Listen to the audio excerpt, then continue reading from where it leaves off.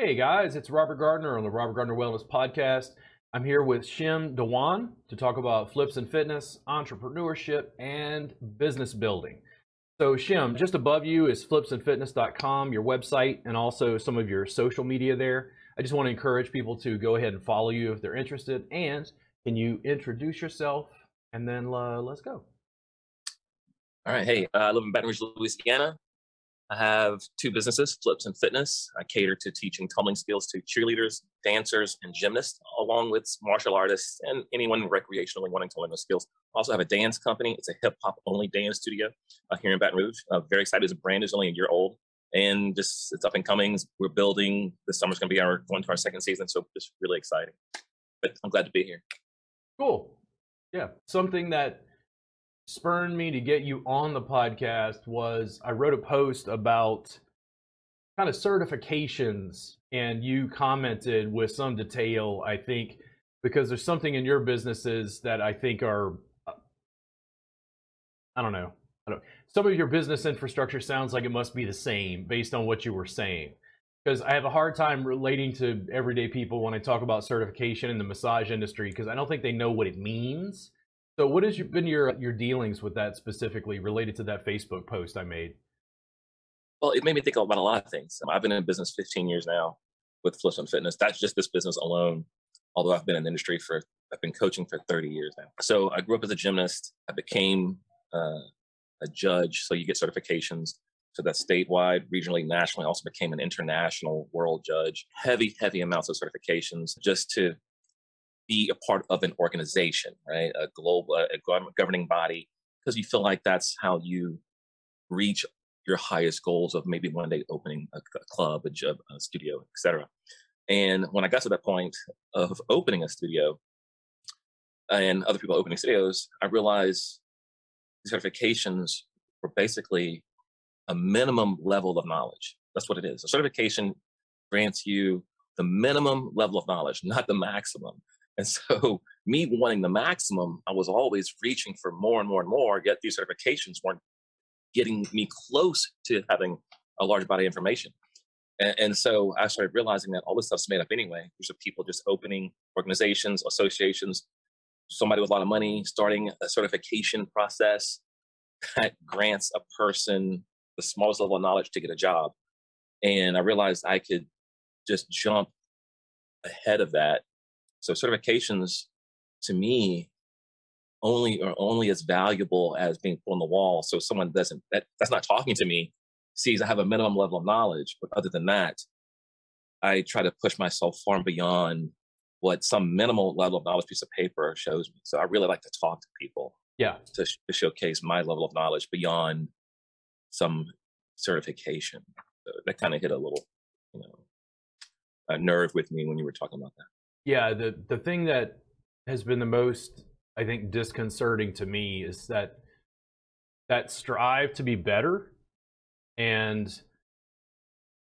I met you because you were my coach for a time in gymnastics in high school. So you've known me forever, right? I forgot about that. Yeah. So, I mean, I think I was 15 when I started. And other than playing basketball as a kid or playing baseball at one point, like in the little leagues or whatever, it was the first time I had been really physical. And it was like, to me, as a 15-year-old, it was like brutal on my body because I was not conditioned for that sort of intense physical activity. So I learned a lot about my body, and then that process just continued as I went through college, and then I got into a car accident in 1999. I'd been at LSU for a number of years at that point. So all that background like went into my industry specifically, which people would think of as massage. I went to massage school, got a massage license, it helped to a degree, but I kept digging like on the fringes and periphery. And I kept finding new stuff. So essentially what happened for me is Thai massage and yoga became these two core Asian disciplines that I was gleaning information from. And then what happened was that aspiration to make it better, improve it, make it better, make the service better, improve it, help people with their health, work on my own health. Now I'm at a point where if I go into a massage facility, they say, what you're doing is not massage. And if I go to a yoga studio, they say, what you're doing is not yoga. And I'm like, dude, the clients love what I do. They complain that they can't even go anywhere else to get a session, but these industries don't want it because I think they're basing it off that baseline certification. Well, I got a Yoga Alliance certification. I got a license as a massage therapist, and I'm like, 500 hours? 500 hours is nothing. Right. Like, that's not even, Right. Yeah. Well, that's the Walmart version. I mean, if I created an organization, which in the process of doing that with my dance company, you want an easy in for people. You want people to make it affordable and reach as many studios or people available. So it's just a money-making machine on one end of certification. Like I said, it's the lowest level of knowledge to gain this ability to go out and make money, but it in no way brings you to the highest level of that discipline. And then speaking to what you were saying, as far as you're going into, or people are coming to you and saying that this is not massage, I've experienced the same thing. I experienced it actually every single week. I have new clients coming every single week in the flipping industry, and they have coaches. They have personal coaches already. They're on private teams, and they come to me because they've been referred. And they, granted, someone has done a decent job of getting them to tumble, et cetera, et cetera. But when the parents meet me, I give a full evaluation. Every single client comes here and gets a full physical evaluation. It's also in that evaluation, it's very detailed, even a mental. So I have evaluations that include mental and physical together. It tells me how people think. But anyway, in relation to how they move. And out here, I would say 99%. Let me be a bit more humble about that. I would say 90% of the coaches out here have no educational background in physics or biomechanics. That's my expertise. And I bring that to gymnastics respectfully, or tumbling respectfully. But they're performing skills with terrible technique, unsafe methods, and not functional. And that's what I do. I provide safety and function. And it blows their mind. They're like, this is not what people do. I said, I know. And I show them simple geometry, simple anatomy, simple forces, levers. That's what physics is about. And I explain it to the parents. I explain it to the kids.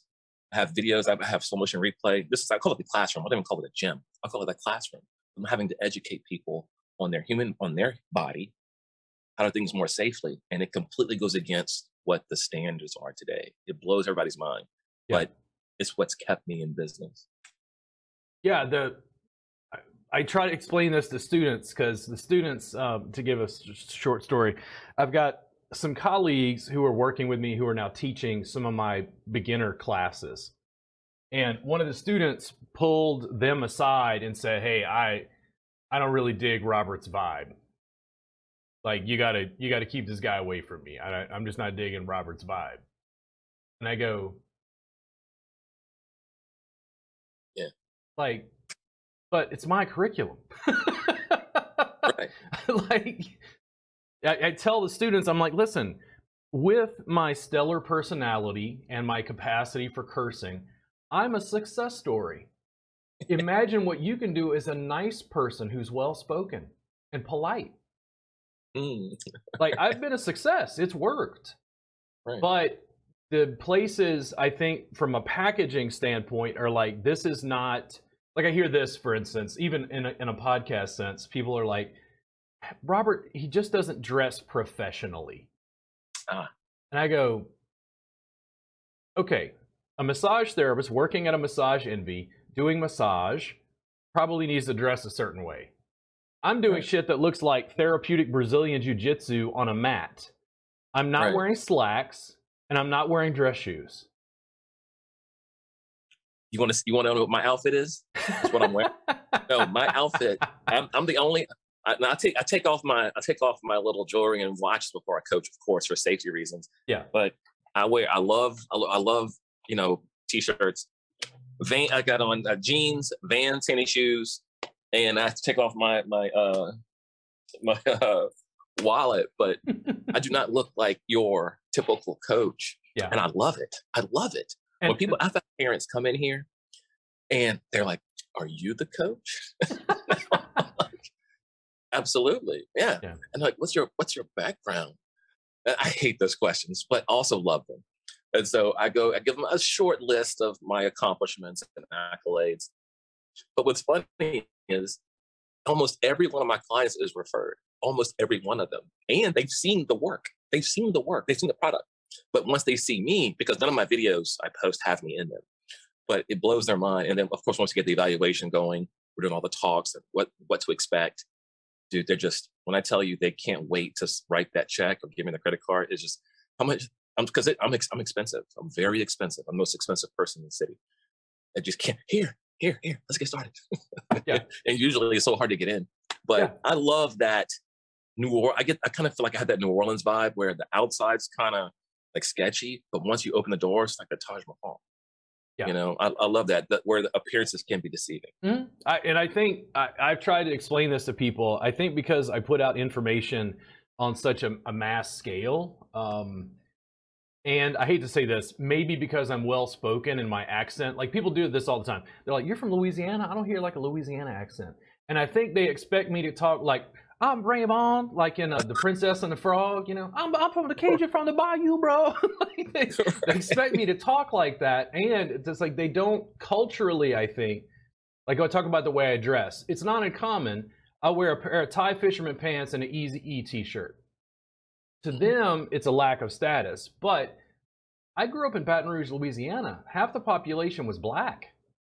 Like, gumbo, jazz, soul food was just like a part of the culture, no matter how fair my skin was. My brothers got tortured in school. They're both gingers.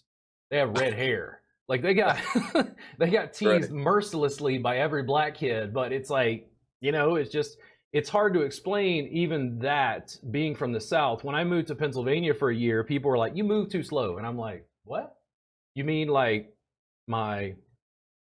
they're like, you move too slow. And it's like, dude, it's 100 degrees in the middle of the summer where I'm from. Right. Like, you don't move fast or you burst into flames. Like, little things like that influence the way I look at the world and also the way I look at business. I kept looking at it and going, okay, is it working? And as long as it worked, I kept doing it. And what happened was the clients would be completely blown away and go, dude, this shit is amazing. Why is this not everywhere?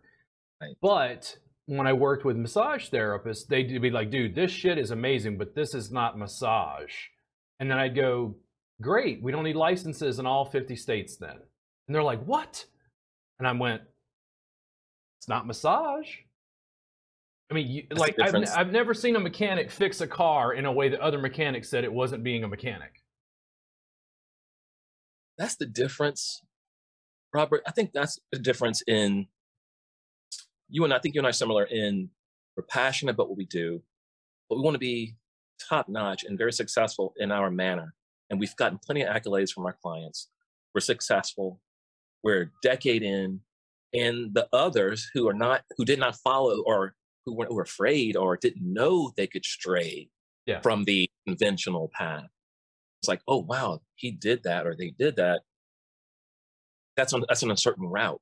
It's uncertain. But I know if I do this ABC, well, my chances of being successful here. I just think people's level of comfort. I'm a risk taker. I'm a gymnast.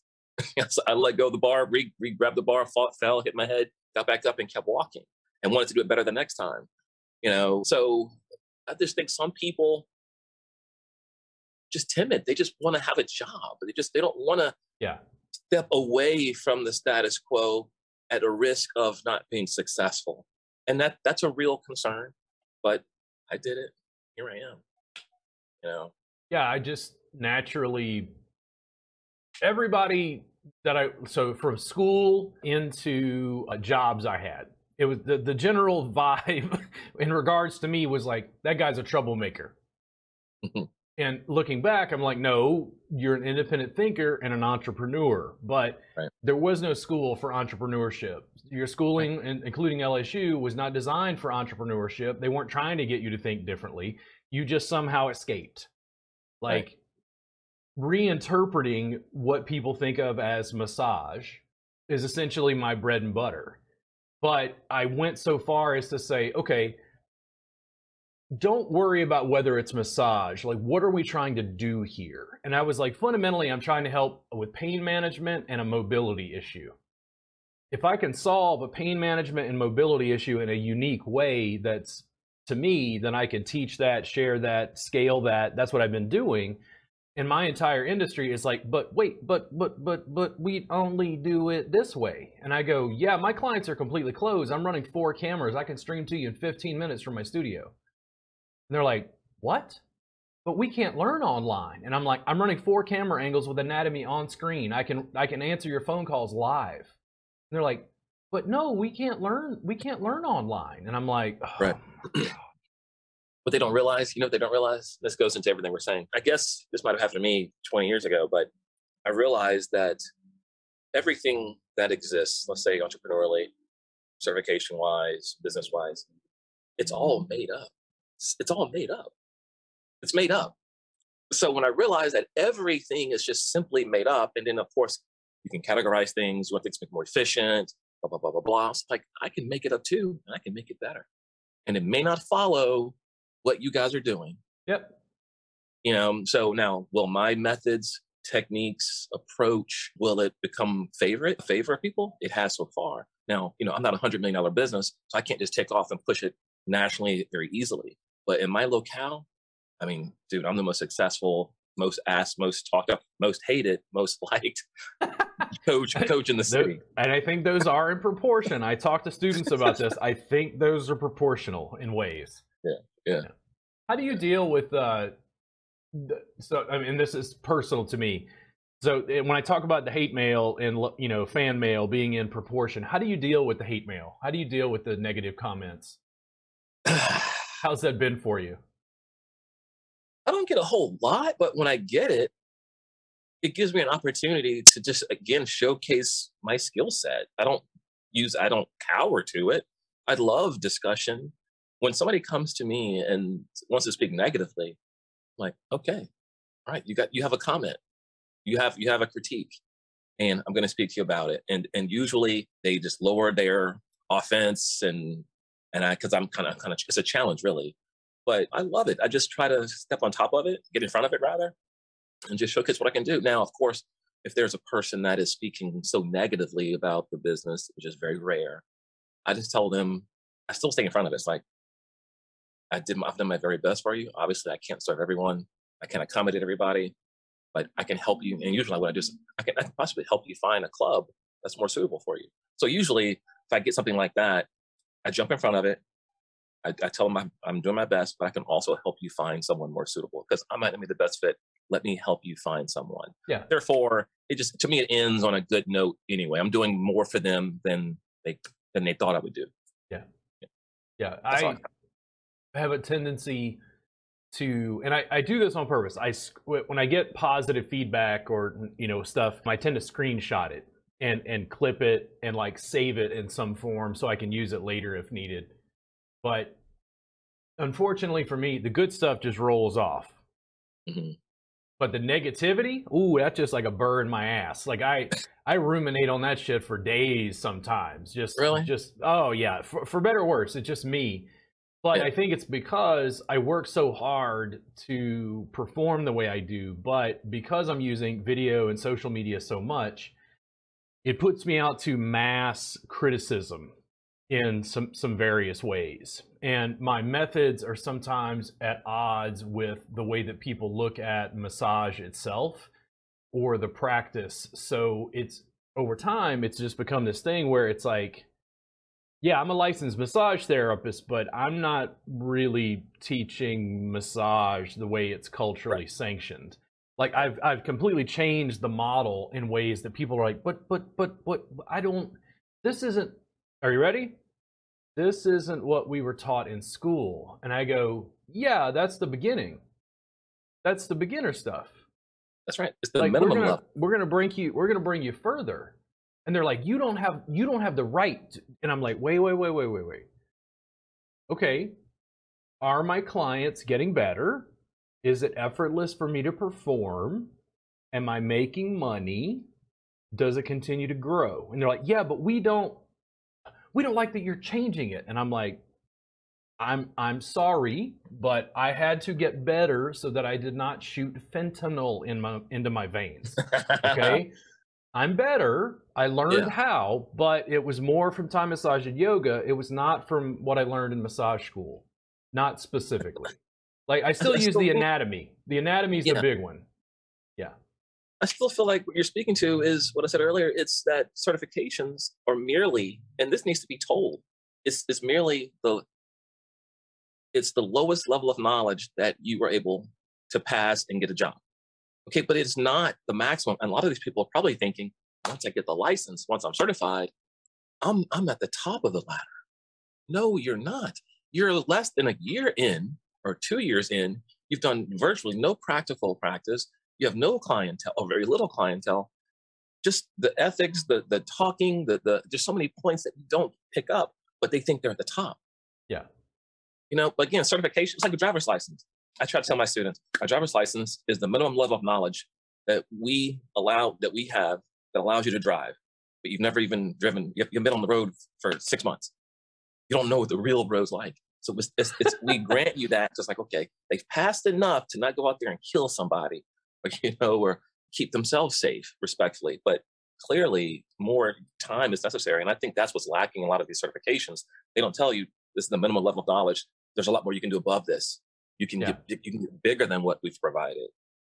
Of course. Yeah, as I'm putting together a certification program, I'm having a internal dialogue about you use the branded name, but then are there levels like level 1, 2, 3, 4? And I'm not quite certain. And then just like a driver's license, so to speak, like what do they have to do? Like what do they have to do to get certified? What am I going to require of them? Because I don't want to make it easy, but I don't want to make it so difficult that nobody does it either. And I don't want to make it expensive, but I don't want to make it so cheap that it doesn't have any value or there's no quality control. I think that's where the levels is fine.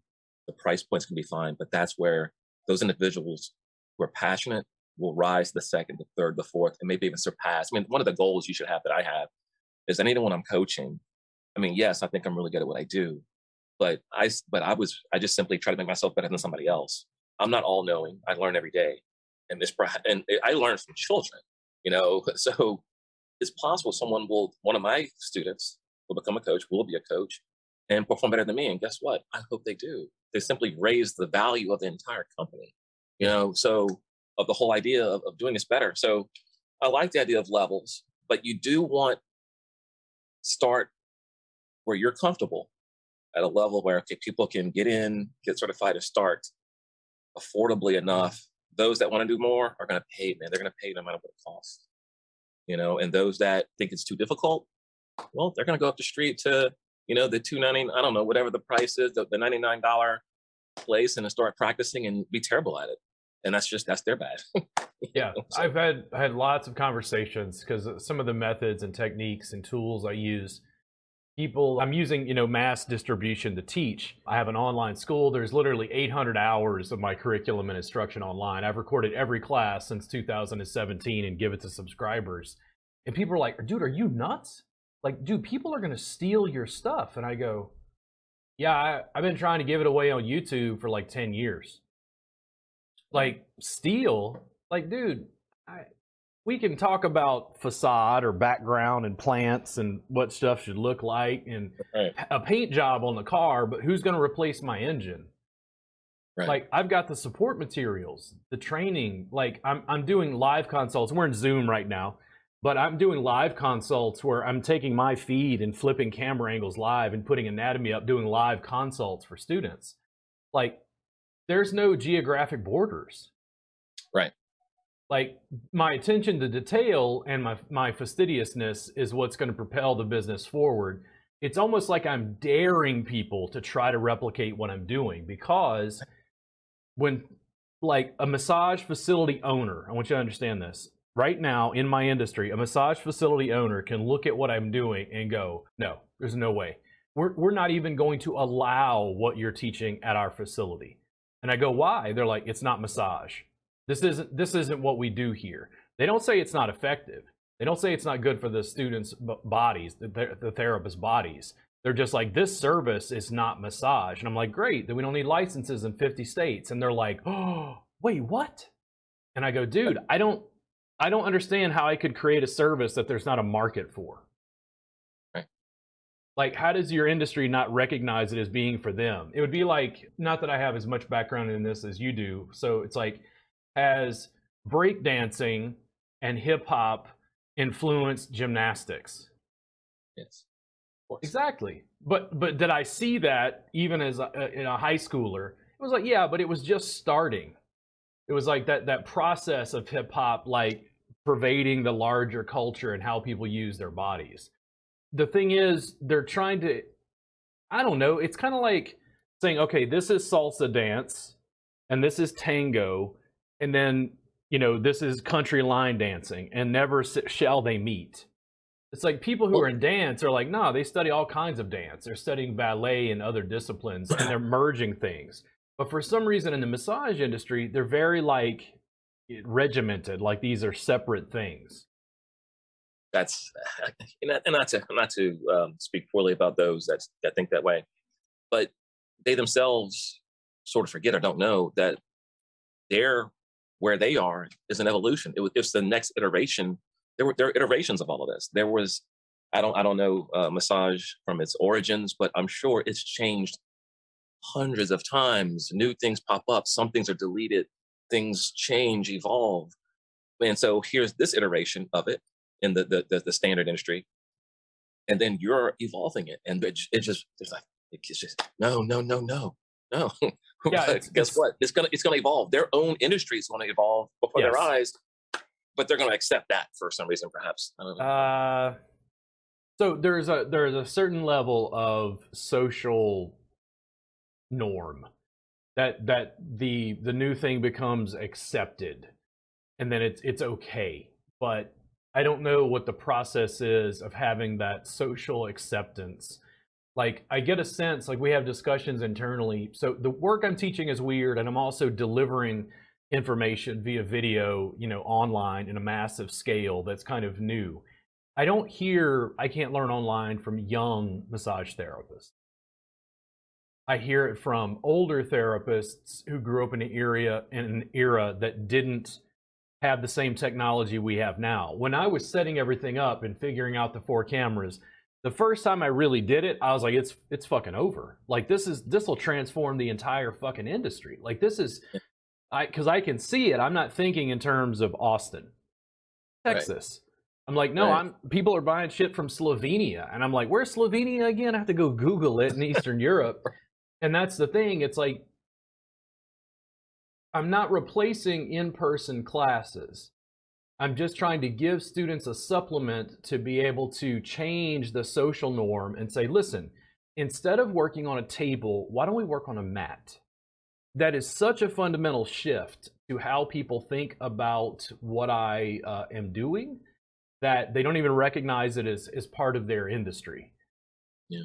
In the end, it was a great service, but I continue to be a bit of a rogue where it's like, but we don't like the way he talks. We don't like the thing he says. Like, in other words, I feel like fundamentally, former philosophy student long after high school, I was a philosophy student, thought a lot of deep thoughts, a lot of independent thinking, a lot of thought experiments. Can we make the service better? And right now, there's not a lot of social proof because it's just me and a couple students. Even the students I'm working with in person here in Austin, I work with them regularly, and here's what the conversations go like. I'm like, Kristen is getting ready to teach a class on a table, and she's like, this is ridiculous. And I'm like, what's ridiculous? And she's like, this is too much work. And I'm like, so you working on a table now, it's too much work. It's too hard. It's too hard on your body. It's too much physical labor. There's no reason to do this because you like the mat work now. When's the last time you worked on a table, Kristen? And she's like, it was well over a year ago. And I was like, Kristen, have I ever failed you? Have I ever led you astray? And she's like, no. And I'm like, so why don't you just listen to me? But that expanse is so big, it's a little bit like you coaching me in gymnastics, and I had a problem with the back handsprings. I have an issue, a fear response to like going backwards. So you have to condition the person to get past that. But when they have that fear response, it's like you're afraid of stepping into something new.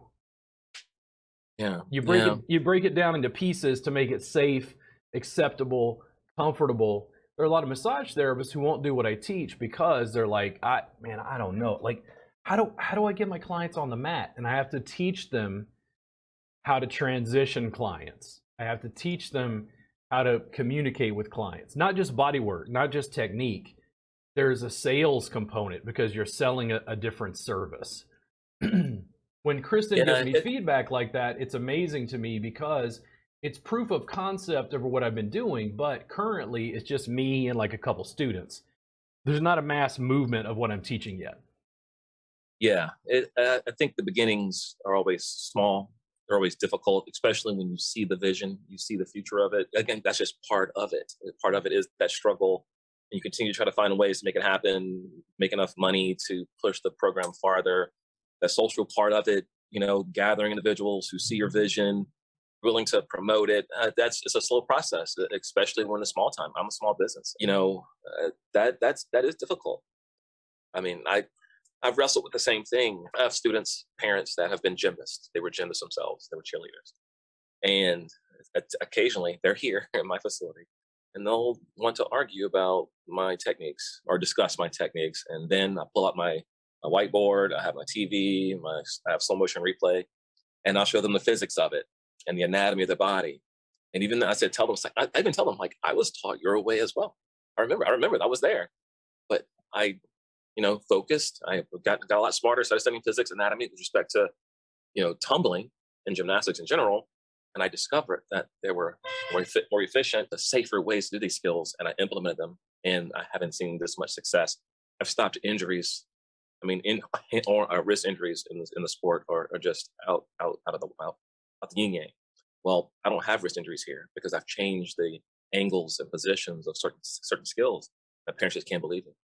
And the doctors can't believe it. I have doctors who went to certain clubs here in the city, orthopedics, okay, had their children at gyms, and they hear about me, they come over here, yeah, she's having these injuries, we're trying to strengthen her, I was like, oh, well, they're simply doing it wrong. I mean, I don't like to say that. It's like, well, the angle they're at is not the right angle to keep them safe. And they're like, what? That's all it took? So all this money going to the doctor, and I'm an orthopedic surgeon, This is all that coach needed to do was just change the angle of the arm. It's like, yeah, easy peasy. Why didn't they know that? It's like, well, I asked the same question. Why don't they know that? Yeah. It's because in my industry, there is no, I don't know about massage exactly, but with respect to gymnastics, there is no degree in gymnastics. There's no degree in tumbling. Yeah. You go out to some other countries, they do have degrees in things like that. But here, I'm autodidactic, respectfully. There's physics and anatomy, but otherwise, I put in the hours on learning about the human body, the anatomy, structure, levers, forces, momentums, and I applied it. But it shakes people up when I start talking like that, especially other gym coaches or gym owners or prospective ex-gymnasts or cheerleaders. Just blows their mind. But yeah, I've been for so long, I just handle it as it comes, and yeah, I just keep following mine. I was in in gymnastics in high school. We would talk about getting forearm splints and pommel horse. Holy moly, dude! It's like pommel horse. Every time I see somebody on pommel horse, I'm like, I tried to do that. That shit is hard. Yeah, you got to be strong, man. And it's like, I have very small, delicate wrists, and I go to massage school, and they're trying to get me to use this to like put, pressure on stuff. So I'm working on somebody your size, which is probably about my size as well. And then I'm using this. Then I started training in Thai massage, and it was like, wow, I can use my legs and feet. Because the legs and feet are just, they're not, it's like, it doesn't matter how much you train your upper body, it's not going to be as strong as you can kick. It's a different part of the body. But that's beginning that flip where it's like, wait, we're massage therapists, we don't use our legs and feet. And I'm like, why? And they're like, well, but we were taught in school. Like, in other words, well, this is the way we've always done it. And I go, Yeah, I understand that, but could we change it to make it more effective for the therapists and better for the Right. clients? Right. And they're like, but we were taught in school. And I'm like, oh, how do I, for me, my moves, people are going to steal it, right? I get excited because I hear people now where it's like they're starting to accept. Are you ready for the transition in the massage industry? They're starting to accept that you could use a knee on a table. Right. And I go, oh, at least they're coming up my way a little bit. Yeah. Because I wasn't taught that in school. You never thought about it because you're being conditioned to like think about body and structure in a certain way. The mat-based work I was doing transitioned into the table work, and much like you being an autodidact, I continued to experiment getting feedback from the client. One of the things that I think is the hardest to teach isn't the body work and technique. The students don't understand why I communicate with clients the way I do. So if I was working on you, Shim, yeah, you've got an intake form and you filled out stuff, and I go, I'll look at this beforehand and then put it aside and go, Shim, tell me what's going on. What are you having problems with? And then immediately it's like problem solution oriented. Oh, you having a problem with your shoulder? What happened with your shoulder? Are you having pain in your shoulder? Are you even tingling in your shoulder? Is it running down to your fingers? Like, what are you getting? The students are like, well, the client just has shoulder pain. What do I do? And I'm like, where on the shoulder are they having pain? And they're like, well, I don't know, because they're just thinking about delivering this service. Right. Like it's it's the same for everybody. And I'm like, no.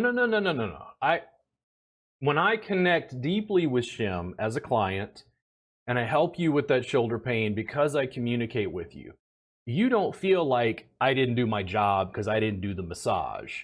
You feel like, whoa, this dude is my massage. Like this guy he performed above and beyond. And that's how I made my living. But you can understand why in a digital format, trying to deliver that education, they're like, dude, this guy is like, he's like breaking the rules. And I go, yes, but we have great clinical outcomes. Yeah, I understand. Listen, everything you're speaking to, gosh, I mean, we're really mirroring each other. I think a lot of businesses, entrepreneurs like ourselves that are pushing the envelope, trying to pioneer new methods. It's a mirror image. I have the same thing I talk about every day. I just keep at it, Robert. It's one of those things where I'm really comfortable now knowing I'm different. I'm very comfortable in my shoes now, my skin. So I'm trying to, I want to say this in a way where I can tell, like I can tell you're pushing. I read all your comments. I read everything you post. I watch your videos, and I can see, like, man, like you're really. It's probably harder for you in the industry you're in. You get a lot of pushback. I don't get pushback, and it might be because I get little, because this industry is small. I mean, within a 5-mile radius, there might be licensure, and I think my industry is more regimented. It is, because you have certifications, whereas here, I mean, they're loose, man. They're not really coaching certification.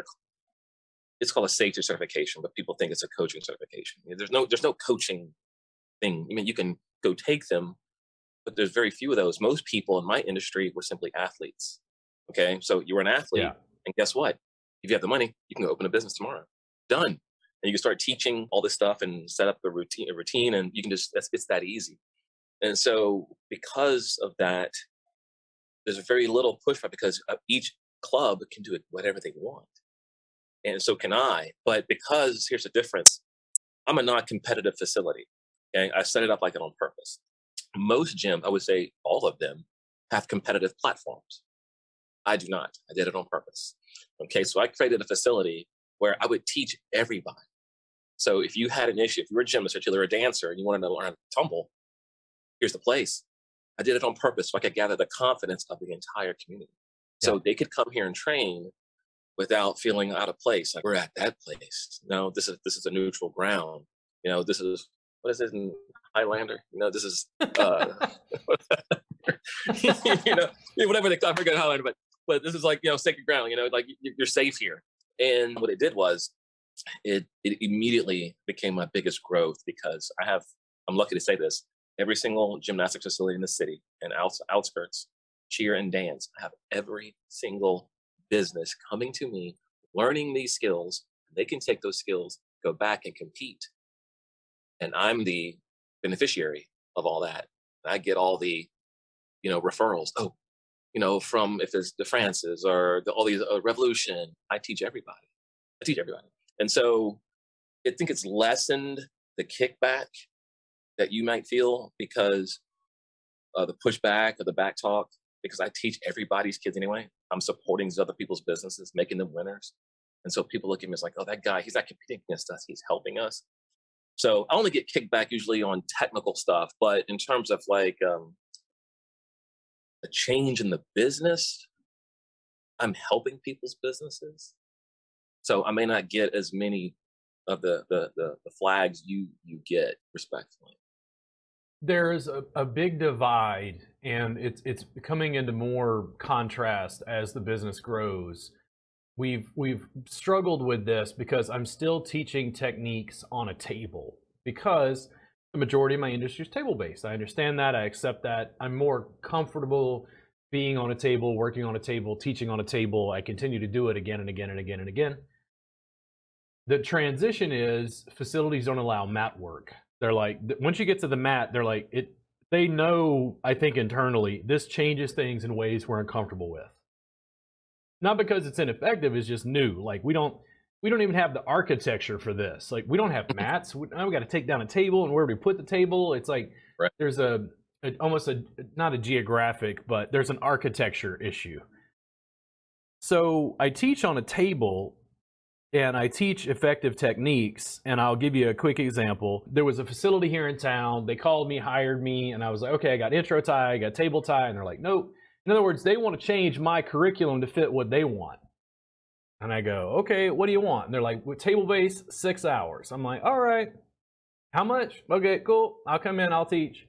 I come in, I'm setting up tripods, setting up cameras, and they're like, wait, what are you doing? And I'm like, oh, I film all my classes. And they're like, wait, but no. And I'm like, no, that's cool. And I just keep setting it up. Yeah, because in massage, everybody's naked. I haven't had a client take off clothes probably in over 8 years. They're like, dude, this shit is crazy. So I get the camera set up. I start teaching. All the students are just freaking out. They're like, dude, this shit is amazing. Oh my God, this is revolutionary. Right. Afterwards, the guy pulled me aside. This is weeks later. And he's like, we have a problem. The boss doesn't like it. And I'm like, okay, hold on. Now, I put out a lot of video to warn you who you're getting involved with. Okay. I don't go to a Rage Against the Machine concert and expect Enya. Right. I don't go see Tool and expect James Taylor. Right. Okay, I put out video as much for education as a warning. Like, this guy don't. Right. So I said, is the work amazingly effective for the clients? Absolutely. Is it easier on your body? Absolutely. Has your rebook rate gone up? Are you making more money for the company and the owner? He's like, absolutely. And I'm like, listen, the problem is your boss wants something that's ineffective. He can hire somebody else to teach that. Right. And I went right back home, and it's like, that's the divide. They're like, this guy's not conforming to this, industry. And I'm like, guys, despite my attitude, it's been successful. The clients love it. My business is growing. It's not maybe where I want it to be. We continue to educate online. My main gig at this point is education. But what's interesting is, like, just in Austin, I get more students from other cities and coming from other states than I do from the city I live in. Wow. And it's because there's this algorithm issue? No, I think it's competition. I think fundamentally, I was told the word on the street is there was a local school telling students not to listen to me. Don't listen to that guy, Robert Gardner, because it's starting to fuck with core curriculum. Because they're like, well, I've seen Robert Gardner do it this way. And they're trying to use that. And they're like, no, stop that. That's dangerous. I have the same issue here. Okay. Same exact issue. Because I have clients. I don't have a competition platform. So all the competitors come to me. So, but they're also being coached. Here's the funny part, right? So they have coaches. I have clients. All my clients have coaches, but yet they come to me. It's kind of funny. Okay. That's like somebody having a massage therapist, but they're still coming to you. Yeah. Right. And all of a sudden, it's like, well, what Robert's teaching and what my other, this is different. So who's doing it right? Who's more effective? Right. And so a conversation has to start. I have the same problem here with like back tucks. Some people want to do back tucks a certain way. I teach efficiency. I teach the physics of it. It's about efficiency. Yes, it can be done another way. It can be done another way, and that physics works, but at what cost for safety and function? At what cost? And so I have a lot of coaches at other clubs that speak poorly, like, don't listen to that guy, Shim. Don't listen to him. He doesn't know what he's doing. Right. I even have text messages coming from other parents who still come to me and say, look what her coach said about your technique. And yet those clients are still coming to me because I can substantiate every single claim I make, every single one. And I tell them, it's like, well, if you want to listen to your coach, can you talk to them? Just ask them, why can't we do it this way? If you can't speak to your professional provider, then there's a problem. You can ask me absolutely anything. So I take that opportunity when there is that type of back talk or negative talk towards me. It's an opportunity to showcase my talents. In fact, here's something I've been talking about: podcasting. I want to make a huge difference. I've been writing for 25 years. I have probably like over 800 pages of information I can edit. I want to edit it and put it into a book. I haven't done it yet. I want to. Even if I do, I'm scared to put it out because it becomes a whistleblower book. It'll kind of expose everybody. It'll expose the industry completely as to what's happening. But I almost went off on a tangent on that because the book thing is huge in my mind, trying to find other platforms to show off my stuff too. But I guess what I'm trying to get back to the point, you have to edit this part. I lost my point. Oh, I don't. So they're like, you edit this after the fact, right? And I'm like, no. You don't have to. No, but for me, it's warts and all. With the coaching thing, I got it. I'm back. I got it back. But yeah, when it comes to them speaking negative about what I do, I use that as an opportunity to showcase my real talent and to also give the client strength to ask their other provider questions. Like, you should be able to talk to them about what they're doing, and they should be able to substantiate everything. If they can't, or it doesn't make sense, then you have to decide. You can go to them. You don't have to come to me, but you can choose that other person or me. So that's how I typically answer those questions. Yeah, there's some interesting things. Like, you bring up certain things, like you talked about a back tuck, which, I mean, so the observer is probably just a backflip, right? Yeah. Students in class, when I wrote materials to get them started, I teach from my body, which I think is a normal part of the process as an educator. I would watch students in class and I could visually go, oh, okay. And then go give that student a slightly different option because their extremities aren't as long as mine, or their flexibility isn't as advanced as mine. And then the students always go, oh my God, there's more than one way to do it? And I go, oh yeah, like it's really, really broad based on body size, shape, strength, flexibility. And I take it very seriously to get the student to a point where they're going to work on someone as effortlessly as possible, with the least amount of effort for the maximum amount of benefit. Right. I had a student who said, from one of the teachers who's working with me now, this guy said he didn't like the leg sequence because he's like, I didn't like the way Robert winged it. And I was like, winged it? I was like, dude, I don't dig up John Coltrane and give him a saxophone and go, wing it, John. I'm like, dude, this is improvisation. I'm improvising based on the students' questions and like giving them information to adapt it, into their practice. But there's even this discussion about sequences comes up all the time. They want a protocol, a 10-step protocol. Yeah. And I go, ooh, okay, I can do it. I can do it. Like, we can, okay, sort of for like shoulders. Okay, sort of. I can break it down into 10 main muscles and 10 main things you check.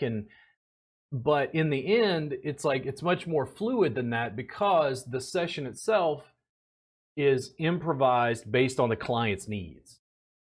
That's also speaking to real life application, right? So it's kind of like school. We went to school, primary school. We learn math. We learn addition, subtraction, multiplication, division, then you go to trig, then you go to calculus, and maybe even other types of math related to physics, engineering, whatever, right? Okay.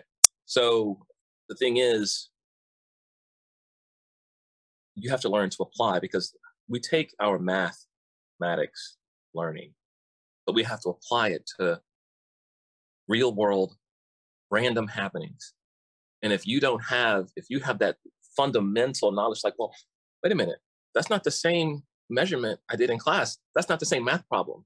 This is a different problem. Well, right. All that learning you did, you're supposed to apply it to random happenings.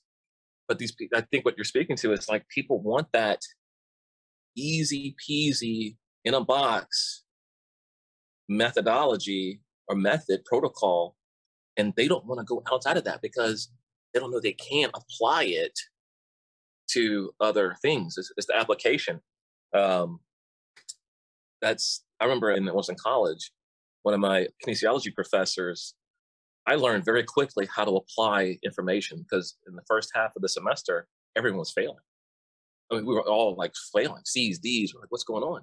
It's like, guys, yes, here's the textbook information. Here's all this stuff I'm giving you. But his questions, they weren't questions we saw in the book.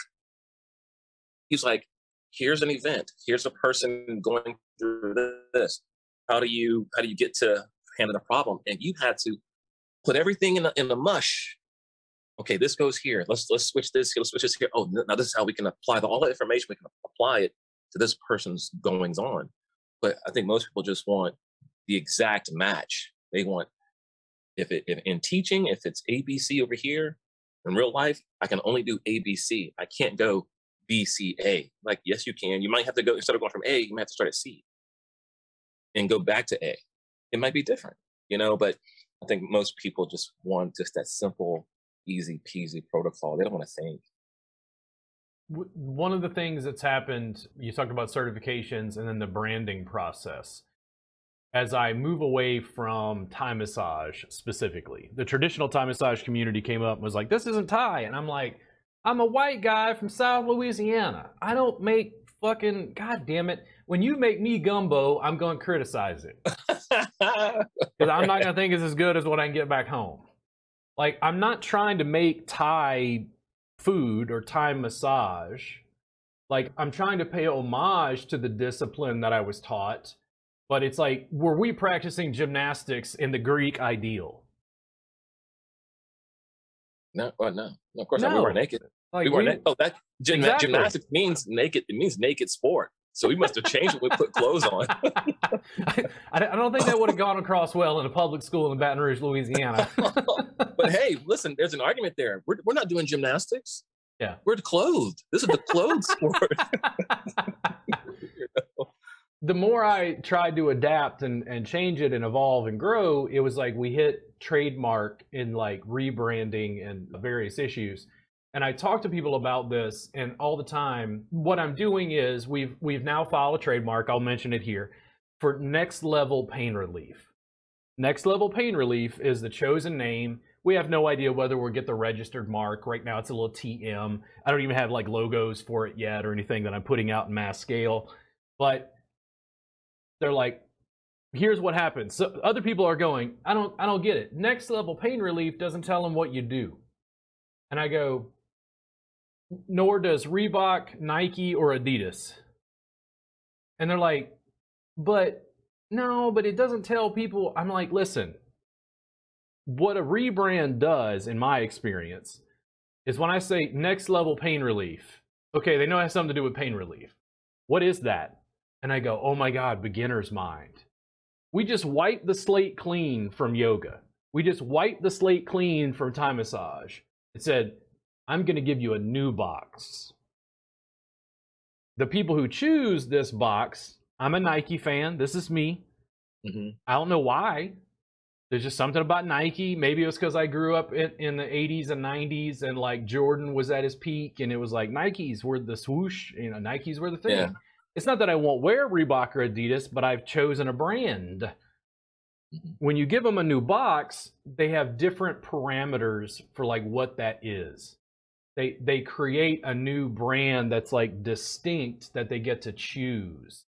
And that process of beginner's mind was the thing that so far has been the most amazing to me to see in how it actually works with the students. Like I had a class recently and it was hilarious to me because I'm like, I talk about this stuff in class and I'm probably discussing issues in business that are beyond where the students are just trying to get clients. And I talk to them about brand.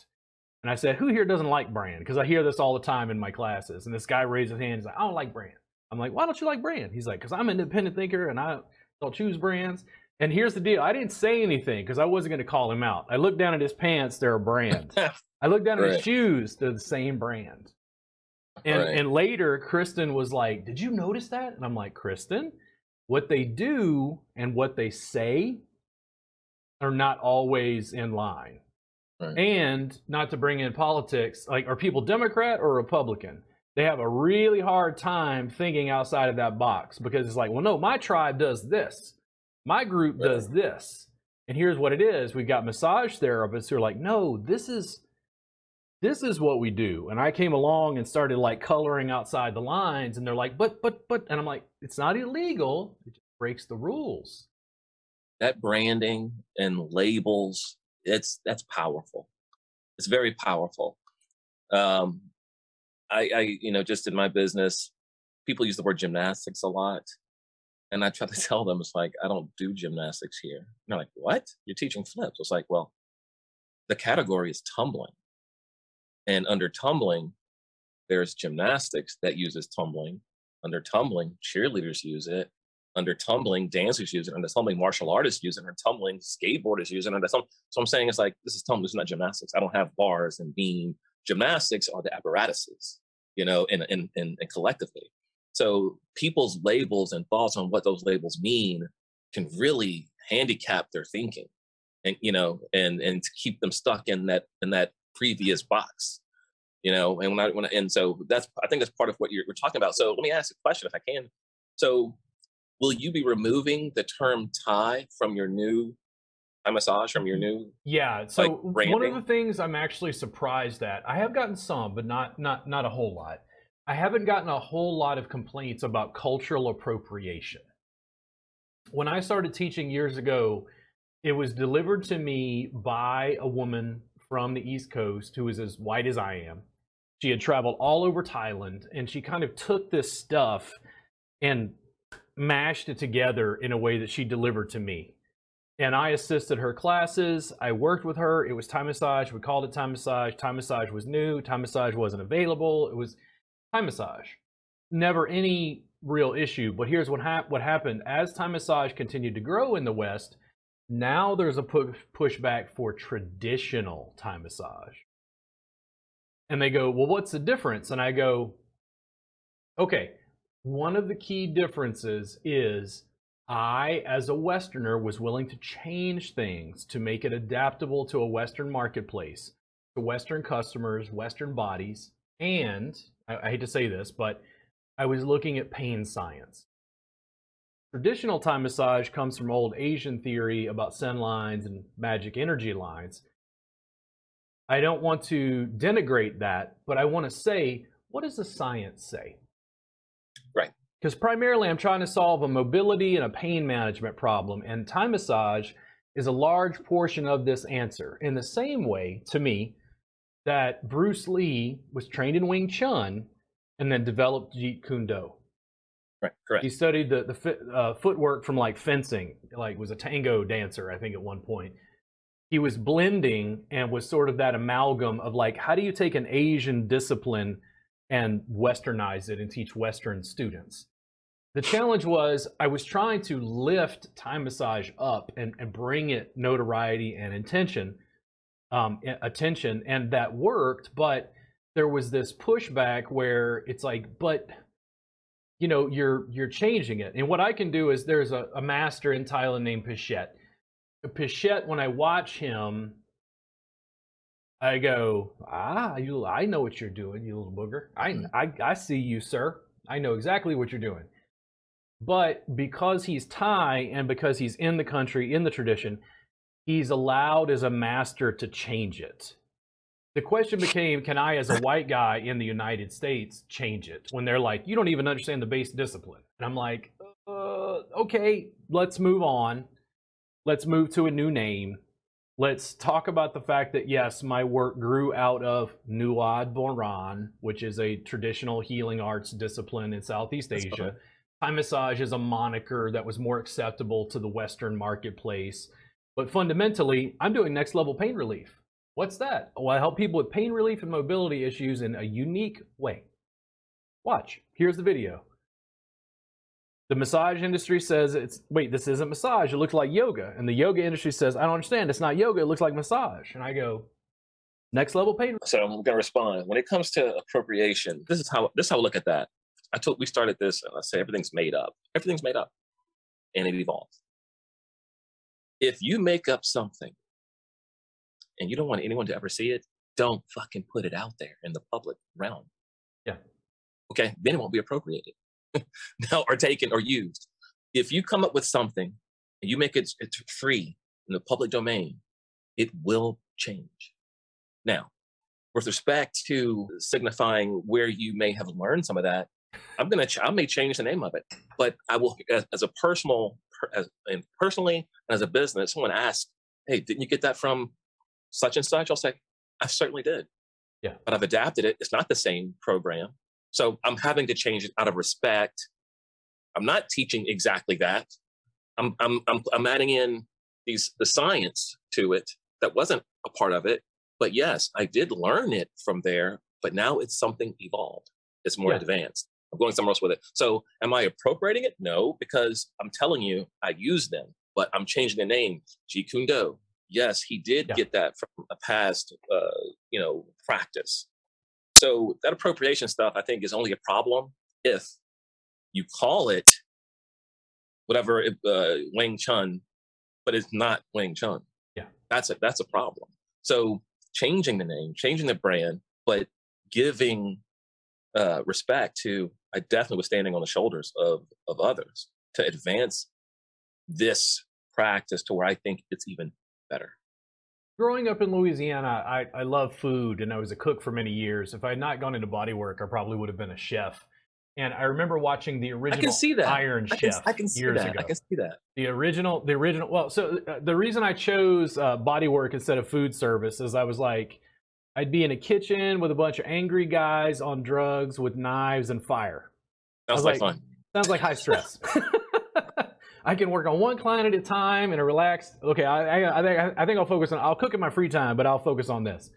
Yeah. When I watched the Iron Chef, Hiroyuki Sakai is the one that he was Iron Chef French. It blew me away because you got this Japanese guy who studied his cooking technique in France, and then he was using French techniques on Japanese ingredients, and I was like, oh my god, dude, what the?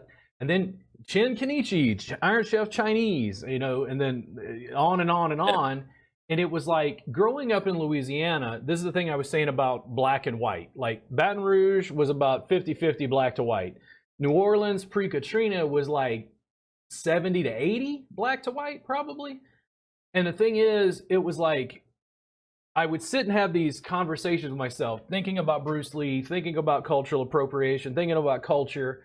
And I'd go, dude, it's jazz. Is jazz white? Is it black? Is it Caribbean? Is it native? And it's like, well, it's uniquely American, but it's because these cultures and these instruments and these rhythms collided through Congo Square, where slaves were able to play their native tribal rhythms and were like syncing up in different ways with different instruments that they hadn't had access to before. It gave birth to jazz. The reason part of the cuisine in New Orleans is so amazing is because of all that cultural influx of items, cuisine, culture, background. Gumbo, it's like it starts with a roux, that's French. But it's like okra. There are not a lot of people in France eating a ton of okra, is my guess. Right. Okra came, to my knowledge, from the old world, from Africa or parts of Asia to the New World. So the deal is, I kept looking at those things, and it was like, I think, this is me thinking about it culturally. For me as a kid in Louisiana, I didn't have any problem borrowing from other cultures because I felt like my culture was such a mix already. There was no concept of purity. There was no concept of like, I got into music when I was in college, and it was like, okay, jazz and then like jazz fusion. Like when Miles Davis started going electric, it's like, is that no longer jazz? But it's jazz with like electronics and technology that musicians didn't have before. And then you get to like rave and house music and turntables and then synthesizers and computers and go, they have new tools now. Who am I to say that it doesn't adapt, evolve, change? And as a kid from Louisiana, it was like, I think also it was just normal to me to pick and choose different things and throw it into the pot in a different way. I think change is what this is all about, and people's ability to handle it. You know, you have these purists that want to control something that perhaps their culture created or evolved to some more visible, spectacular form, right? It's more mainstream all of a sudden, and maybe a few people had something to do with it. And then somebody else sees it and wants to adopt it, adapt it, evolve it. But the predecessors are like, oh no, what you're doing, no, we control this. And that's a problem of people just wanting to retain relevancy. It's like, yeah, you did create this, or you did have a main piece of evolving it. And now in your lifetime, it's changing again. And a new name is going to go on top of it. But we're going to give respect to you. But there's those people below, they don't want to lose relevancy, because if you manage to evolve Thai massage in general, Thai massage, it's a huge blow to a magnificent industry.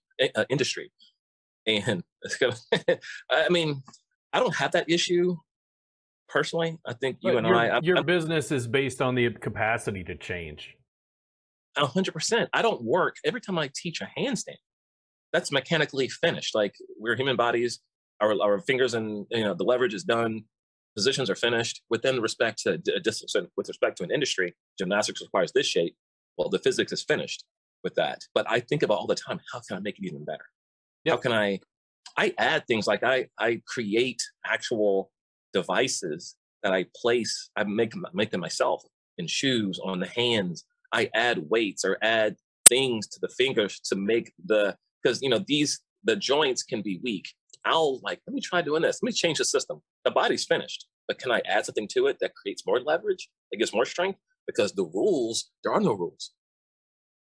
So it's like I can change what people have been doing because the standard quo, as it is, it doesn't say you can't. So I can make athletes better by adding things to them to give them more leverage, more speed. Why? Because I can. Because I can. Because I made it up. I can do it. It's like I can make it's all made up. So I can continue to make up stuff that works, that improves. And the people below me, or people that see it differently, they can say, oh, well, that's not how we learned it. It's like, no, I made it up. I just made it up.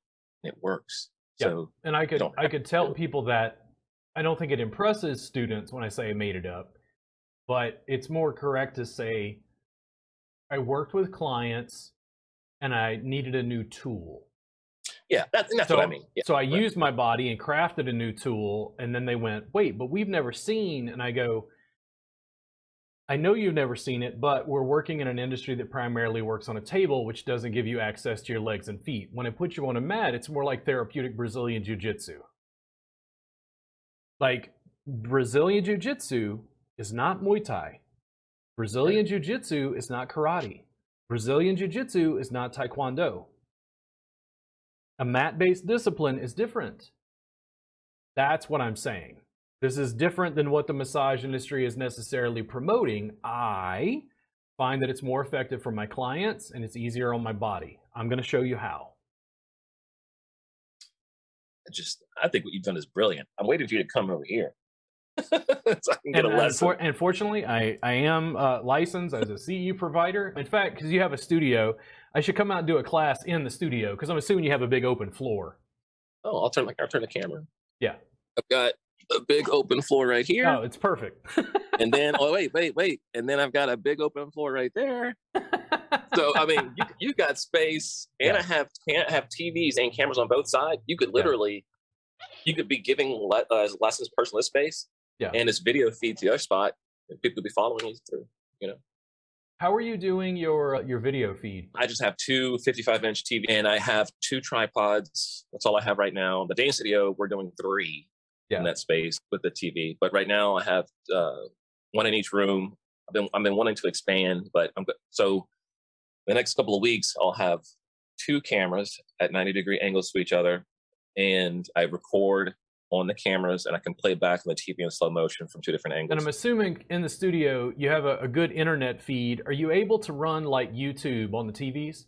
Yes, absolutely. Okay, so let's do this. And we'll talk about this even when the podcast is finished up here. Let me talk to you about doing a free class to some of your students and staff, just setting it up sometime, because from my studio, I can run the 4 cameras onto your TV screen so they can just follow along live. It would be an easy way to like just connect with your audience if you're interested in that. Also, it's really exciting to me because I'm so heavy into video production, and I don't see a lot of people, at least in my industry, doing education that way. For instance, even though I'm teaching for 4 camera angles, how many massage schools in the United States contact me and tell me to want me to teach their students live? Right. Exactly. They're like, no, this is throwing a monkey. God damn it. This guy's saying he's wearing he's wearing an Eazy-E t-shirt, and he's saying things we don't like. Right. Man, I say, dude, I mean, you just got to keep doing it. Now, I will say this. You were speaking earlier about the look, the clothing. And my first 5 years, 6 years, I dressed the same way. Never changed it. But I did have some clients mention, they were business types, and entrepreneurs themselves and big businesses. And you should have a uniform. They said, you should have a uniform. You should have a collar, wear the the sweatpants or the athletic uniform. And to be honest, that just felt to me just sort of pretentious. It was like, I have to look like I am, even though I might not have it in my head. Yeah. I have to look like I know what I'm doing, but I know what I'm doing, and I still I'm not saying I battle that anymore. I don't care much about it, but not that the idea doesn't pop up. It's like, if I look the part and I know the part, then isn't that 100%? But I'm just not comfortable in those clothes. So exactly. And here was the deal. Not comfortable in those clothes.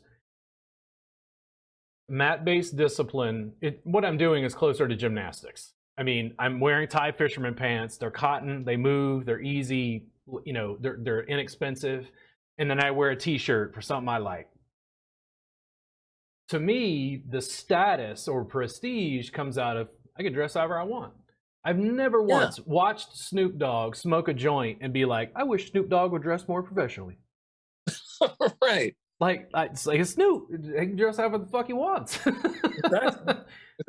But in my industry, there's still a challenge because they want to be seen as medical. They want to be seen as professional in a very kind of sterile and dry way that I'm like, no, that's not what I'm trying to get them to do. I'm trying to get you to be a goddamn rock star. I have an easier time hanging out with Snoop than I do most massage therapists. That makes me think of something. So is massage something that doctors will prescribe, and does insurance pay for that? In most states in the United States currently, generally speaking, some exceptions, no. Oh, well, then that's not a problem.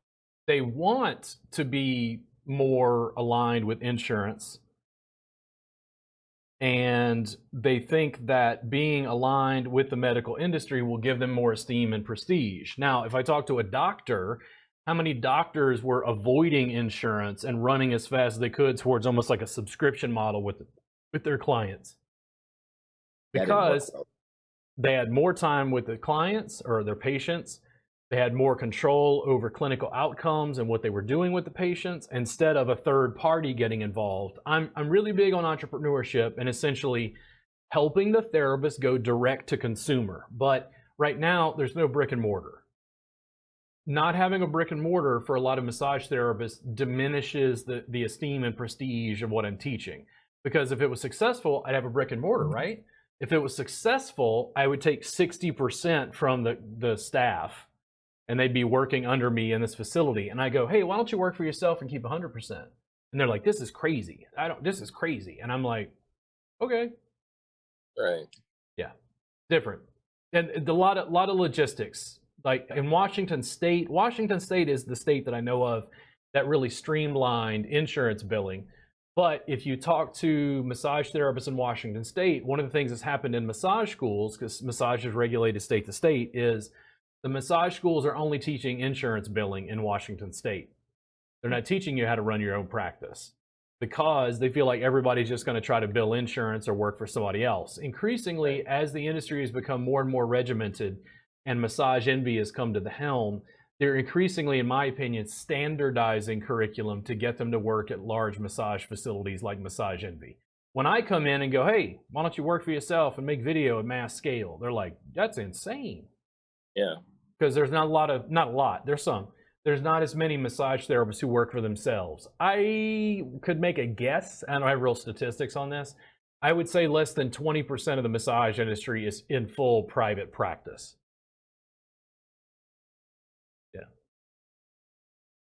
Is it expensive to get into?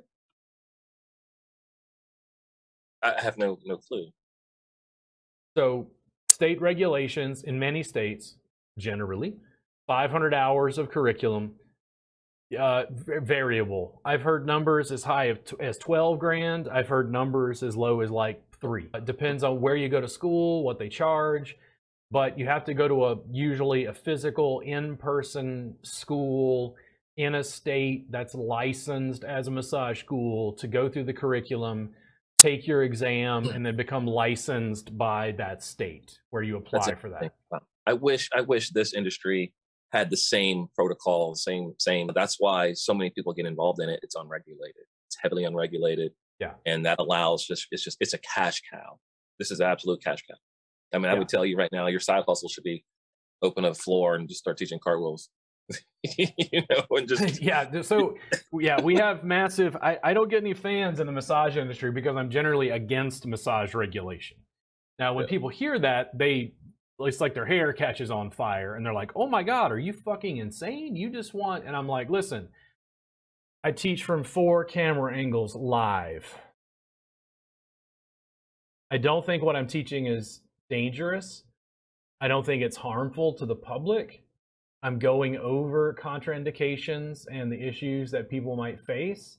If people are having problems, I can live stream with them from 4 camera angles and answer the questions live to make sure they're working on people safely." Literally, if you're seeing this podcast and you're like, "I got lupus," I'm like, okay, I don't know if what I do is good for lupus, but I'm happy to have a conversation with you about it. People are still amazed that I answer my social media. They think I got a crew, and I'm like, no, it's just an asshole with a camera, bruh. Like, it's just yeah, that's funny. But it's also how difficult. I'm sorry. Go ahead. No. Go ahead. How difficult? So, what part of my with me, my difficulty in growing my business is I try to find experienced people because that sort of shortens it in terms of training them. They still have a lot to learn about safety and function and protocols I like to implement. That's important. Safety of these kids is paramount. So experience is usually necessary. I've tried the route of having people with no experience. That makes it easier, but their interest is sometimes waning. So the hardest part for me is teaching, getting staff trained sufficiently and keeping people's children safe and learning basic tumbling skills. The liability is very, very, it's big, it's high. It's on people's lives. And so I have a very difficult time trying to scale my business because of that, because I care so much about the safety of the children. Yeah. Be a multi-million-dollar business in 2 years if I just started doing what everybody else is doing. I could just hire anybody, say, hey, you had experience. You did gymnastics in high school. You can come teach. That's generally the staff other clubs have. They have people that were very low level, understanding athletes, and they just, hey, you can breathe. You have both feet, both hands. You can talk. I need you to get in here and teach these how to do cartwheels. Blah blah blah. It's unsafe. I mean, how do you think in your business scaling? How do you look at yourself scaling something and being able to control it, but not So reduce your ability to grow? trademark and quality control. And then what I'm doing is, one, I'm deeply involved, and I can hear it in the way you describe certain things. Like, it almost makes me drool thinking about it intellectually, because I know I could sit and ask you about, tell me about back tuck, and we'd be here for 4 hours, where you're going over nuance of like specific muscles and the way it controls the speed that you flip, the height that you jump, the all this stuff, this nuance. I'm deeply, deeply involved in what I'm teaching. What I have done personally, because I can only control me, is trademark and then extremely heavy digital supplementation, which means I'm even developing teacher training materials in an online form to supplement the students. And when somebody, Jennifer Brooks, is getting ready to teach a class in Washington State, she would be the first teacher trainee essentially teaching one of my classes in another state. But I'm doing live consults with her to be able to educate, share, and I'm trying to get her to film her class so that I can watch it and go, okay, I want you to change this. I think this will work better for the students. I think it'll work better for you as a teacher. I'm still heavily, heavily involved in that ongoing mastery, that being an autodidact and like figuring out what works and doesn't work. It's not because I want things to be regimented or so structured that it's dry, but the students do need enough of a path laid out by you and I to feel comfortable. And I'm a big, big fan. This is me. We teach very physical disciplines. I wouldn't want to learn gymnastics from YouTube videos alone. Please. Right? Yeah. But once you have some basics, you can pick up new stuff. It's kind of like Brazilian Jiu-Jitsu. They go and train, but could you watch it? Oh yeah, you could watch a YouTube video and pick up a tip or pick up a technique. The digital supplementation is inexpensive and it's more scalable. Does it make sense? Yeah. Yeah. Yeah, that's something I need to, because I'm struggling with that right now. I lost 7 coaches when COVID hit, and I'm down to just myself and one other coach who's graciously continuing his time here. He's graduated from college. He has another job, but he's worked with me for a long time. So he's still, giving me some assistance. But I've for the last 8 months, at least 8 months, I've been on Indeed. I've been blasting social media, Handshake into colleges, posting anywhere I can. And I'm having now, I know a lot of companies are having that same problem right now, but it's just tremendously hard right now to find anyone willing to work with even level of experience. And I've upped my rate of pay tremendously. I think in your case, you need very specific teachers, which if you're going to do anything remotely similar, I'm always going to extrapolate from my own business.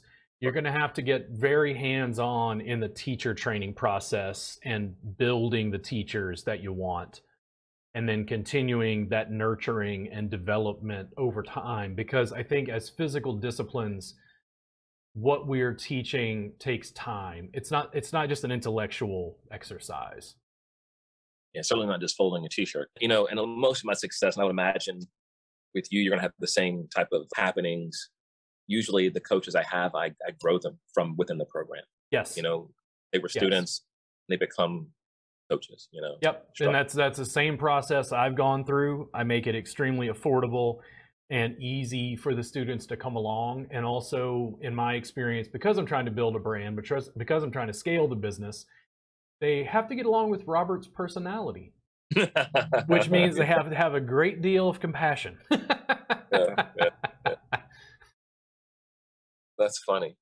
Yeah, I'm pretty easy to get along with. All the coaches I've had, they've always enjoyed my personality. I take them out to, once a month, I would take everyone out to dinner in some fancy restaurant. Kind of build some camaraderie and morale. I would do that, even though I didn't always want to. It was good to do so. There's a certain, if you get a strong tribe growing, I definitely run my business. So yeah, the bills got to get paid, but I'm really trying to build a group of people who have a belief system. they believe that what we're doing is better for the world, and they're just fiercely dedicated and committed to helping me build. Like the real followers, the people who would go to the end of the earth to help you keep building. That's really what I'm trying to build at the moment. The early adopters, the ones who are like, yes, there needs to be more of this in the world. Because I can teach people techniques, but I can't really teach belief, if that makes sense. Yeah. Let me ask one thing I saw you doing in the last 5 or 6 years. With COVID, time is a blur. But I remember when I was watching you post about, you're like, I'm going to go this online route. Yeah. And I as well was like interested. It's like, he's gonna do this online. Like, how is he going to take, and it's very physical. Now you can certainly, I can see how, I can now see it. I've watched you do it, and I can see it easily. I was skeptical, but man, once I saw, it's like, oh, that was easy. So you completely just changed my mind in an instant on transferring it to an online. It's always option. a supplement. So like understand this. Okay, for instance, massage therapists, I have this conversation in business classes all the time. They're like, I like word of mouth. And I go, this is digital word of mouth. Scales globally. And they're like, no, I like word of mouth. And I'm like, this is digital word of mouth that scales globally. So you're in the position now, stack even though layers. You're posting a lot of your content, but what you're really, are you really trying to gather new students that can physically teach via your supplementation of the videos? Why do I put so much video on social media?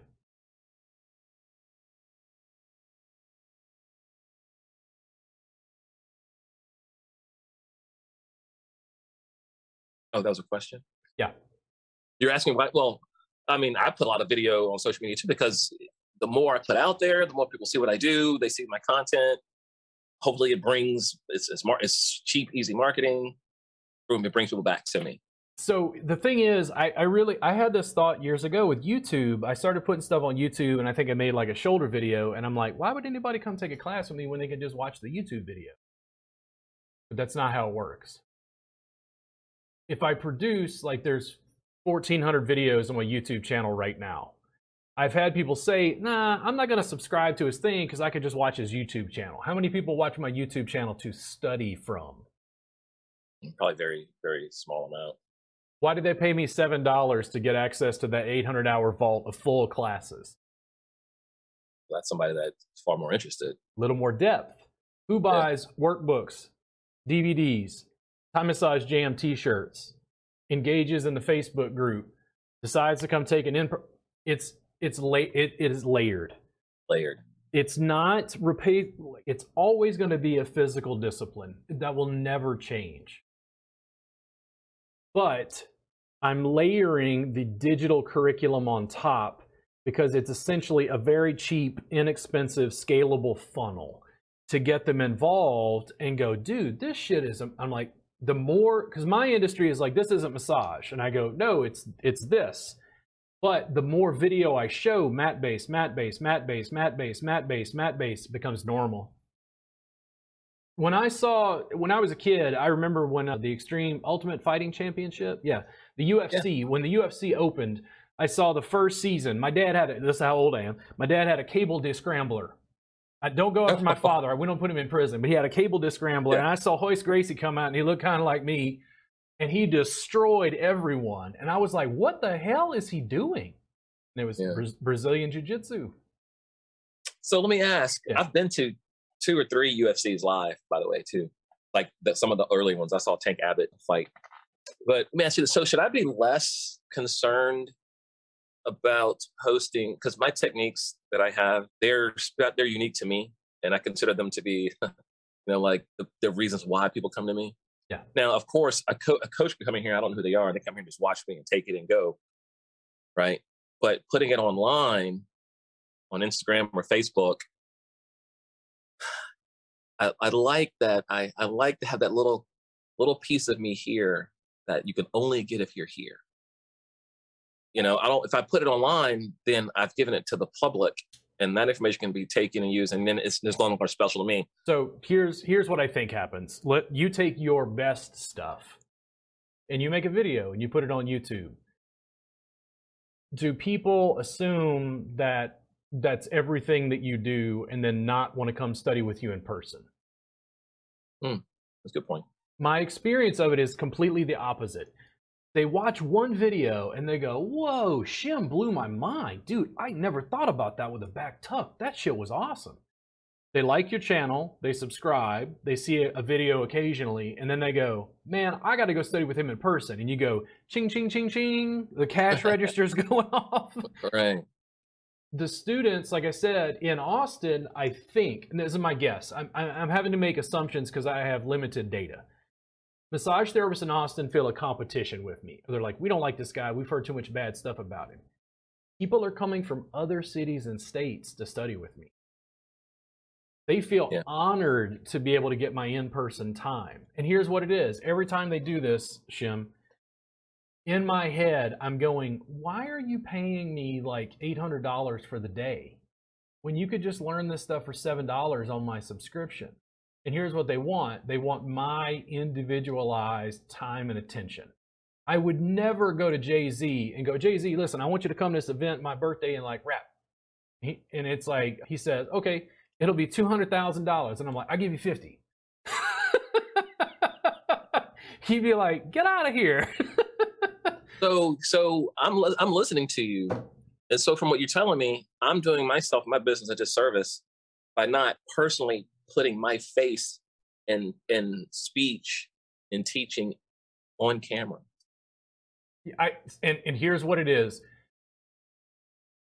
People are going to be drawn to you specifically. I would go even further. I wouldn't just put you on camera. If you have another coach or coaches, over time, I would even put them on camera. And here's what's going to happen. Some of them are going to relate to those other coaches because they're women, or because they're attractive in a certain way, or because they address things in a slightly different way. I'm in the process of working with Kristen and Danielle.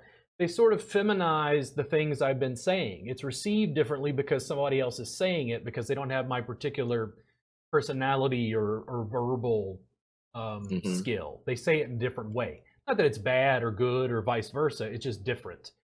Right. I think fundamentally the way that you draw the students who want to work with you is you show them you at a mass digital scale. I would encourage you not to think in terms of competition and not to be worried about what other people are doing. Rappers do not sit down and go, man, that guy stole my rhyme. Right. It's like, your rhymes need to be more fly than the next guy. You need to develop and evolve. If people are, they copied Eminem. If people are copying you, you've already won. People do this to me. They're like, dude, but somebody's going to steal your stuff. And I'm like, oh no. Someone is going to make mat work available in the marketplace, and time massage is going to grow, and there's going to be more of it, and more people will know about it, and then more people will find my free time massage workbook, find my $7 a month subscription. I'm like, dude, this isn't, right. Snoop Dogg isn't like, man, they're listening to Dre, and they're not listening to me. I see what you're saying. I see what you're saying. Yeah. I like that. I think I'm going to do that. It's funny, for some reason, I've always wanted to stay away from putting myself on camera. I don't know if that's just some level of comfort I have. I'm not afraid to speak with people. I speak with people all the time. I'm a public speaker. Yeah. But putting myself out there with my techniques, my ideas for people to see, even though that's why people come to me to see me anyway. What's the difference? So look at it this way. I want to push it even further. Do you know who Gary Vee is? Oh, yeah. Yeah, Gary Vee, online entrepreneur. If I ever meet Gary Vee, I'm probably going to cry like a little fangirl and fall into his arms. Little Belarusian asshole. Gary Vee fucked up my whole business because I had a camera and a wireless microphone, and I was shooting like little snippets for YouTube at that time. And it was good camera, and we had good audio, and it was like, oh, I'm making YouTube videos. And Gary said this thing. He said, document, don't create. This was years ago, and I was like, what the fuck? I was like, document, don't create. Right. dude, I'm a philosophy student. I sat on that shit for weeks. I was like, what the fuck? Like, it annoyed me. I was like, document, don't create. Document, don't create. I was like, what the? And then as the business changed, so we talked about digital distribution, digital education. We talked about this stacking and layering, okay? I'm not getting rid of the in-person class, but when I thought about it, I was like, document, don't create. In other words, the creation process was scripting, okay, I'm gonna make this video, we're gonna talk about this specific muscle, instead of recording the entire class and putting it online and giving people access to it. Then taking the bulk footage, cutting in the clips for social media, and just showing them what you do. I like it. And the deal was, it was in some ways less labor intense. It adapted to a social media marketplace that was like rapid cycling of like video, information, graphics. I got better and better at it, and here was the deal. It made my digital footprint so big, you were getting more people in the in-person classes. Man, okay. So I told you, I've been recording video footage, have saved 15 years, working 6 days a week, video footage every single day. Do you know how much video footage I have saved? Dude, what? It's a mountain. We got to finish this podcast and have a conversation. This is I have a mountain. I have more than a mountain. I have Mount Everest. Do you do any video editing at all? I do it more often now. Oh, okay. Yeah. So there's some Holy things. Smokes! I probably have 100,000 hours of footage. I could just start clipping. Yeah, dude, you gotta start an online school as a supplement. It doesn't replace. It's a supplement. So imagine right now, how many students do you have on average? Give me a number. Right now, I'm on a low end. 140. Okay. So of those 140 students, are they just paying like a monthly thing? Is it like a subscription? Now, here's what you're going to do. All of the in-person students, because they're already paying that, they're going to be comped your online school as a supplement. But you're going to sell the online school to anybody on earth that wants it. You just started a new business for me. Dude, no. Layers. Like, we're having conversations about merchandise. And it's like, it's frustrating to me because I'm a little Spartan. Okay, go back to the Greeks. I'm a little Spartan, like sparse, right? Yeah.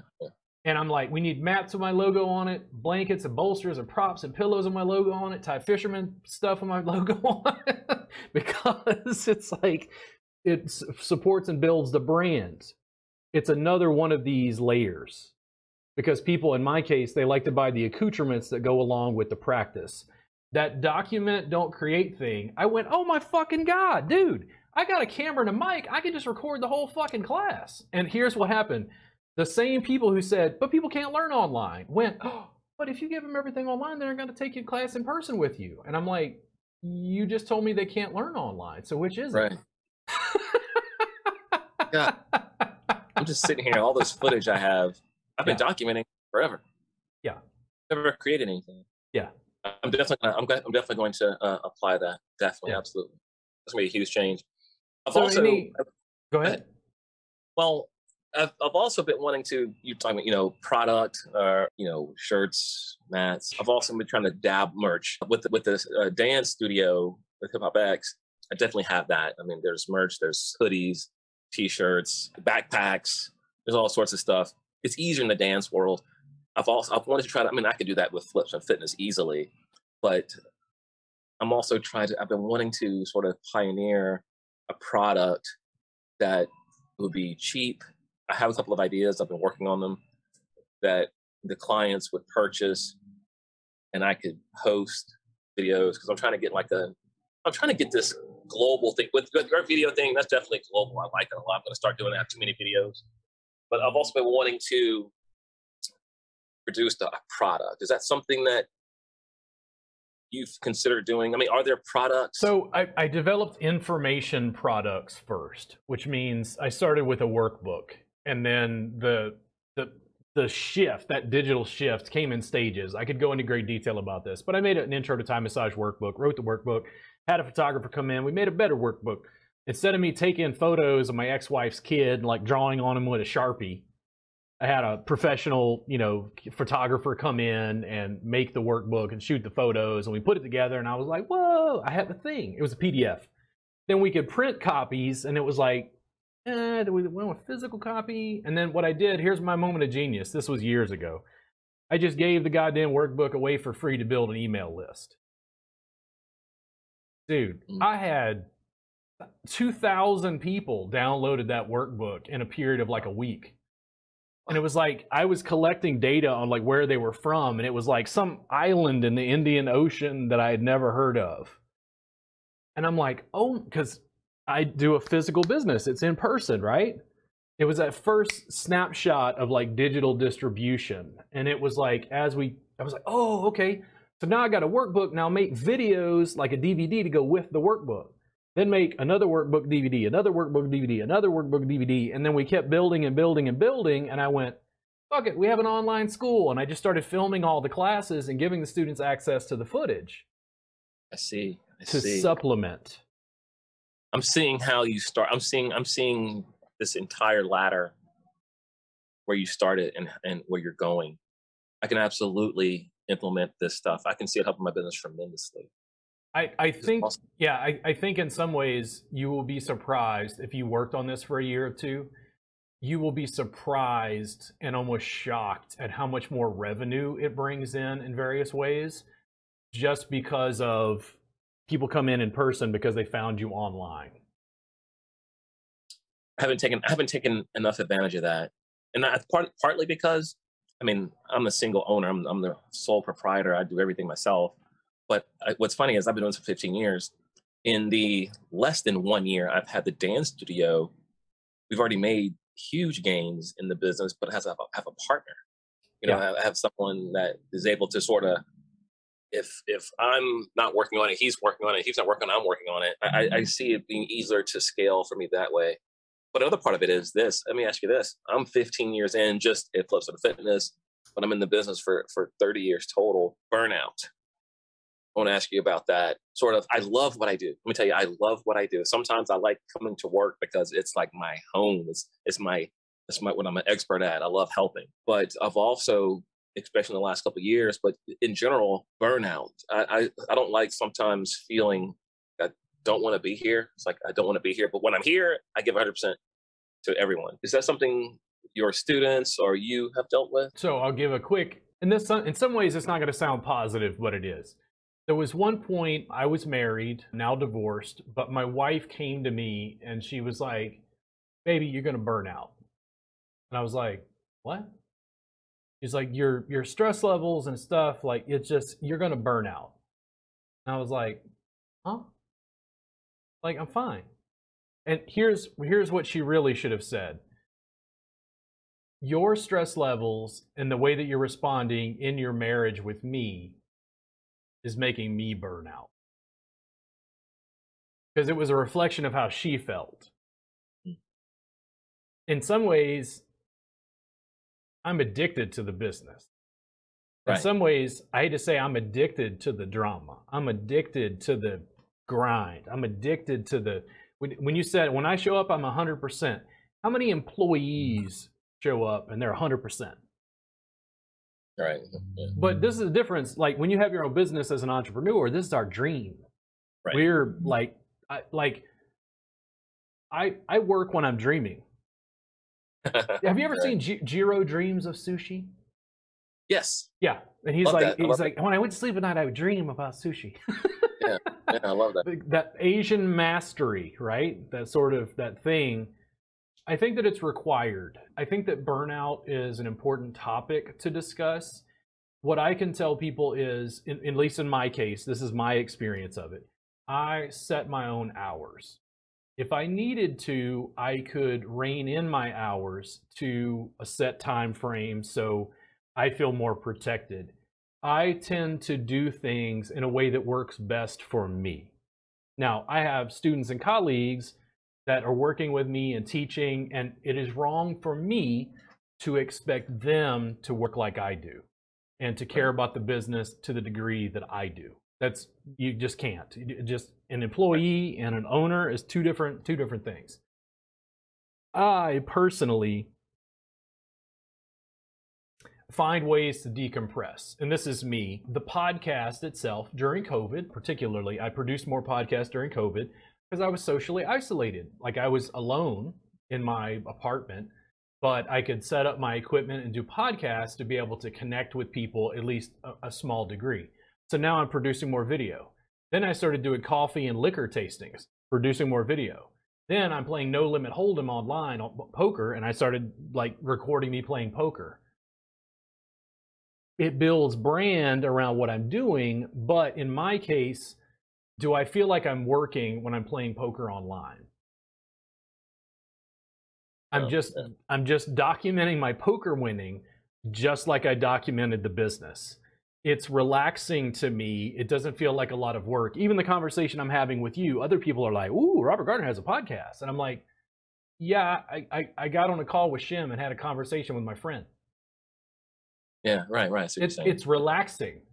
So I think that everybody's got to deal with that sort of thing in a different way. I think a 9-to-5 mindset, there are a lot of people, they need a very delineated, this is when I'm working and this is my home life. A massage therapist will ask me this about social media. Well, how much do we let people see your life?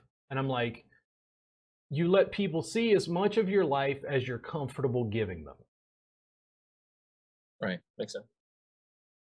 And I'm not going to tell other people the way they do it is wrong. It's just that I don't want someone to work to the point where they do actually burn out, have like a nervous breakdown. I just learned through trial and error how to back off and go do other stuff. Sometimes I have to force myself. In my complex, there's a pool and then a jacuzzi, and I go do contrast baths because it gets me very quickly in my body in winter because it's super, super cold. It's like Wim Hof, kind of like breathing and stuff. Oh, yeah. But it's good for my joints. So something physical to like take me out of that space. But there are days when I can work 10, 12 hours a day, even if it's on paperwork, infrastructure, business, software, doing a podcast. Like,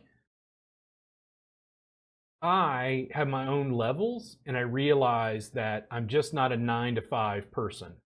I would be nuts if I had to live for the weekend. There are people that they're like, dude, it's Saturday. What are you doing? I'm like, it's just another work day to me, bro. Yeah. Because unless I take time off, which I can, I find the limit that works for me. And I also, this is one of the things I love. I didn't do really great in school. I'm not a morning person. Because when I had to get up super, super early and go to school, even like pre-coffee, because I didn't drink coffee until I was like way out of college, I just wasn't very awake for the first couple classes of the day. Because I didn't wake up till 10 or 11, somewhere in there. But being an entrepreneur and working for myself, people are often surprised. I posted something on Snapchat last night at like 1:30, and they're like, dude, do you ever sleep? And I go, yeah, I just have a different schedule. I just get up later in the day and stay up later. The burnout factor is something that needs to be discussed. I think that different people are going to have to find different parameters for what's acceptable to them. Yeah, that's one thing I've sort of struggled with. I say it's just the burnout I'm having. And a lot of it is the stress from COVID, the loss of the coaches, loss of revenue, trying to rebuild it, starting a new business at the same time when COVID was hitting. And I'm just utterly exhausted at times. And I keep doing it because I like it. I come here as release. I come here as fun. It's almost less fun for me not to be working. You know, like that. I guess maybe that's what I'm saying. It's like, isn't that funny? It's like I'm talking about burnout. So I needed to, like, I'm trying to shut that off. Are there certain pieces? In other words, do you find the coaching process fun and liberating? Is it the clerical that's the problem? No, that's work too. I wake up, I start my tea. What do you do that makes you feel exhausted in the business?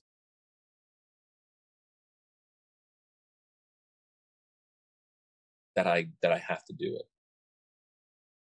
But when I'm here, I love it. even in the mornings. If I'm working on the business schedule, I mean, I love it. I love it. I get here. I love it. I love like today. I'm gonna make sure this kid's gonna be so they're gonna be so happy. I'm so thrilled. I love that part. But it's the part when I'm. It's like that. I have to do it. It's like I have to do this today. So But once I'm there, I'm good. why do you have to do it? Why can somebody else not do it? Why can you not delegate? Well, that's where I have to get more staff. That's where I'm hurting at the moment. So I'm doing everything. Because what I'm hearing is you want to have your business and you want to be able to drop out, come back in, drop out, come back in.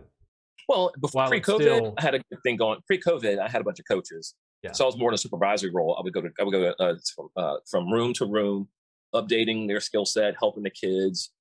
That was even more fun because I felt like I was able to do more. Yeah, But now I'm not there anymore, and so now I'm just like I'm going to try to get back there, of course. But man, I'm just really struggling with, and the best way I can say it is, like I have to do this right now. And I guess I'm saying this for your viewers. It's like, because they're going to be entrepreneurs starting up, doing 100% of the work, and they're going to get tired. They're going to get burned out. They're going to love it. They're going to love it. I love what I do, but I don't like saying like I have to do this today. Maybe I need to take a vacation. Maybe I need to take 2 weeks off. Maybe I need to take a month off just to get away from it. Barring certain circumstances, life is long. The entrepreneurial journey is long. It's a lifetime. I'm 44 years old. If I'm lucky, I'll get another 40 years of doing this. 40 years. When you think about it in that perspective, it's like, oh, that could wait till tomorrow. Yeah, that's true. You're right. I always want to work at it because I want to master the craft and continue to make it better and improve it. But I also, in my case, make to-do lists. And the to-do lists are usually broken down over like what's got to get done immediately and like longer term goals. But it's nice for me to look at these and go, oh, okay, cool. Check that off. Check that off. Cool. We got a good day today. Cool. I did a podcast. Nice. Gonna do a little video editing later. We're gonna upload these to YouTube. A little bit of forward momentum.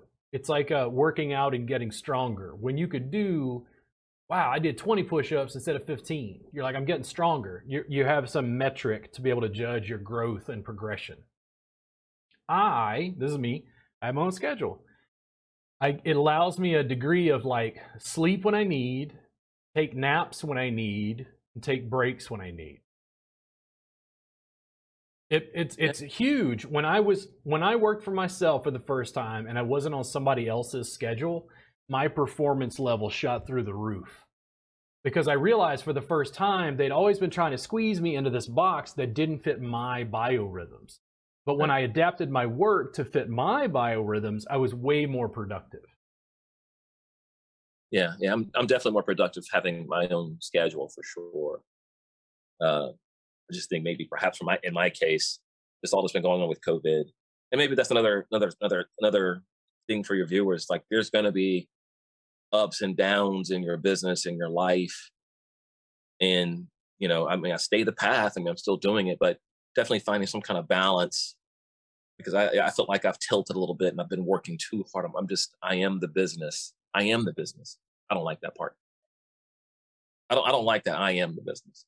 The business it's not a business if I am it. The business is supposed to be bigger than me. It's supposed to be able to sort of grow itself. We're both working on that delegation process. Yeah. And I think that you're going to have to work harder at finding people, delegating certain tasks. And the first things that you delegate are the things that you don't want to do. Like, I like video production. It's okay. I'm not going to edit like Federico Fellini, but it doesn't really bother me. Yeah. It's just like putting stuff in the mail. Like, I don't like it, but I could easily hire somebody else. Go drop that in the mail. Like, it doesn't require me specifically. You're probably required for coaching, teaching, teacher training, development. Yeah. I want to get to that for sure. I guess maybe that's what you're at. I'm glad you said that. I think I'm at this. Maybe this is just a stage I'm going through. But I'm in this mode where I'm tired of doing the physical work. It's taken a lot out of me. I have to keep my fitness up. I'm getting older.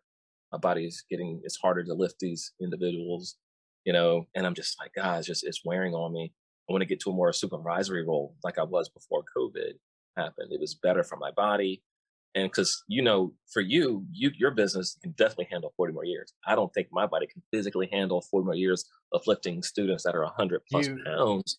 You got to work on your business, not in it. Correct. And that's what I'm failing at the moment. I'm having to work in it. Well, I mean, when we've done everything ourselves, that's what we default to because that's what we can control. But to get your business to the next level, you got to do things in a way you haven't been doing it currently. Like I have students that are teaching my beginning classes, and they'll pull me aside and they're like, "I know this is like really hard for you," and I'm like, "Huh?" They're like, "Why do you think this is hard?" And they're like, "Well, like we're teaching your curriculum," and I go, "Yeah, just make it." I mean, just deliver the stuff and do 70% of what I do and just deliver it in your own way. Here's what they don't really understand. I'm learning about education by watching them teach. Right. And I go, oh, okay. Here's the clarity for the teacher training certification. Let's work on this. I'm going to give you feedback. You did a wonderful class. Let's change this. The reason they're using this part of their body is because it's a broader structure. And then I clarify that in form. But I have to be there, see the video, give them feedback. They're helping me more than hindering me. In other words, they think if they make a mistake, like I'm there judging. And I'm like, no. Like giving a session and being a teacher are two different things. Right. They're learning to teach. And here's what's going to happen. They're going to do this. They're going to do stuff and go, the question will come from a student and they'll go, why do I do it that way? And then they have to go back into the rational side and try to deconstruct it like, why do I do it that way? And that's what makes you better as a teacher. When they say, I know it's hard, and it's like, I don't really think that process is difficult. And if anything, I feel like we're making more progress by having other teachers available to be able to scale things out. So there's more video produced, and I'm able to step back like the Wizard of Oz and instruct and coach and supervise to get them and build them up. Mm-hmm. Man, I really like these tips. I'm getting a lot out of this right now. I'm going to write some notes down. I wanted to write down while I was doing this, but I don't want my eyes to be looking down while I was videoing this. So hopefully you can supply some clips, or I don't know how to review this. Oh, is this saved? Yeah. So I'm recording this. All of this is going to be in audio form, and there'll be an entire podcast up on the YouTube channel. So good. So I'll be able to review it. Yeah, easily accessible. I would also, we'll finish up here in just a second. I would love to chat with you, particularly about the online school side. I think that based on your discussion about what you're doing, I think there's a lot of parallels to what I've done. And I think it would be easy for me to show you the insides of like my business and how things are functioning with that stacking layer. Because I feel like you're more here, but I think you could very easily supplement in a digital fashion and increase revenue, and then also provide over time that supervisory role. You can develop a layer of like teacher training materials, stuff that your teachers and staff would have access to, where you're instructing them on certain things. I think there's a lot of mobility that you've got for like additional revenue streams and support materials. 100%. 100%. I'm going to definitely get started on that immediately. There's one other thing I want to ask you about. So locally, you said you had less of a footprint locally for some reason. Yeah. You said a competition. Yeah. So I'm known, but I'm very polarizing. And there's a lot of people in my industry, massage therapists, are like, we don't like that guy. But you're in Austin, man. That's like free city. I mean, that's like. So here's what I'll tell you. Austin is weird. When I got here, I was like totally normal, but it's because I'm real fucking weird, and I'm weird even for Austin. The deal is Austin is weird for Texas. That's what this is not LA. This is not New York. Like, it's weird for Texas.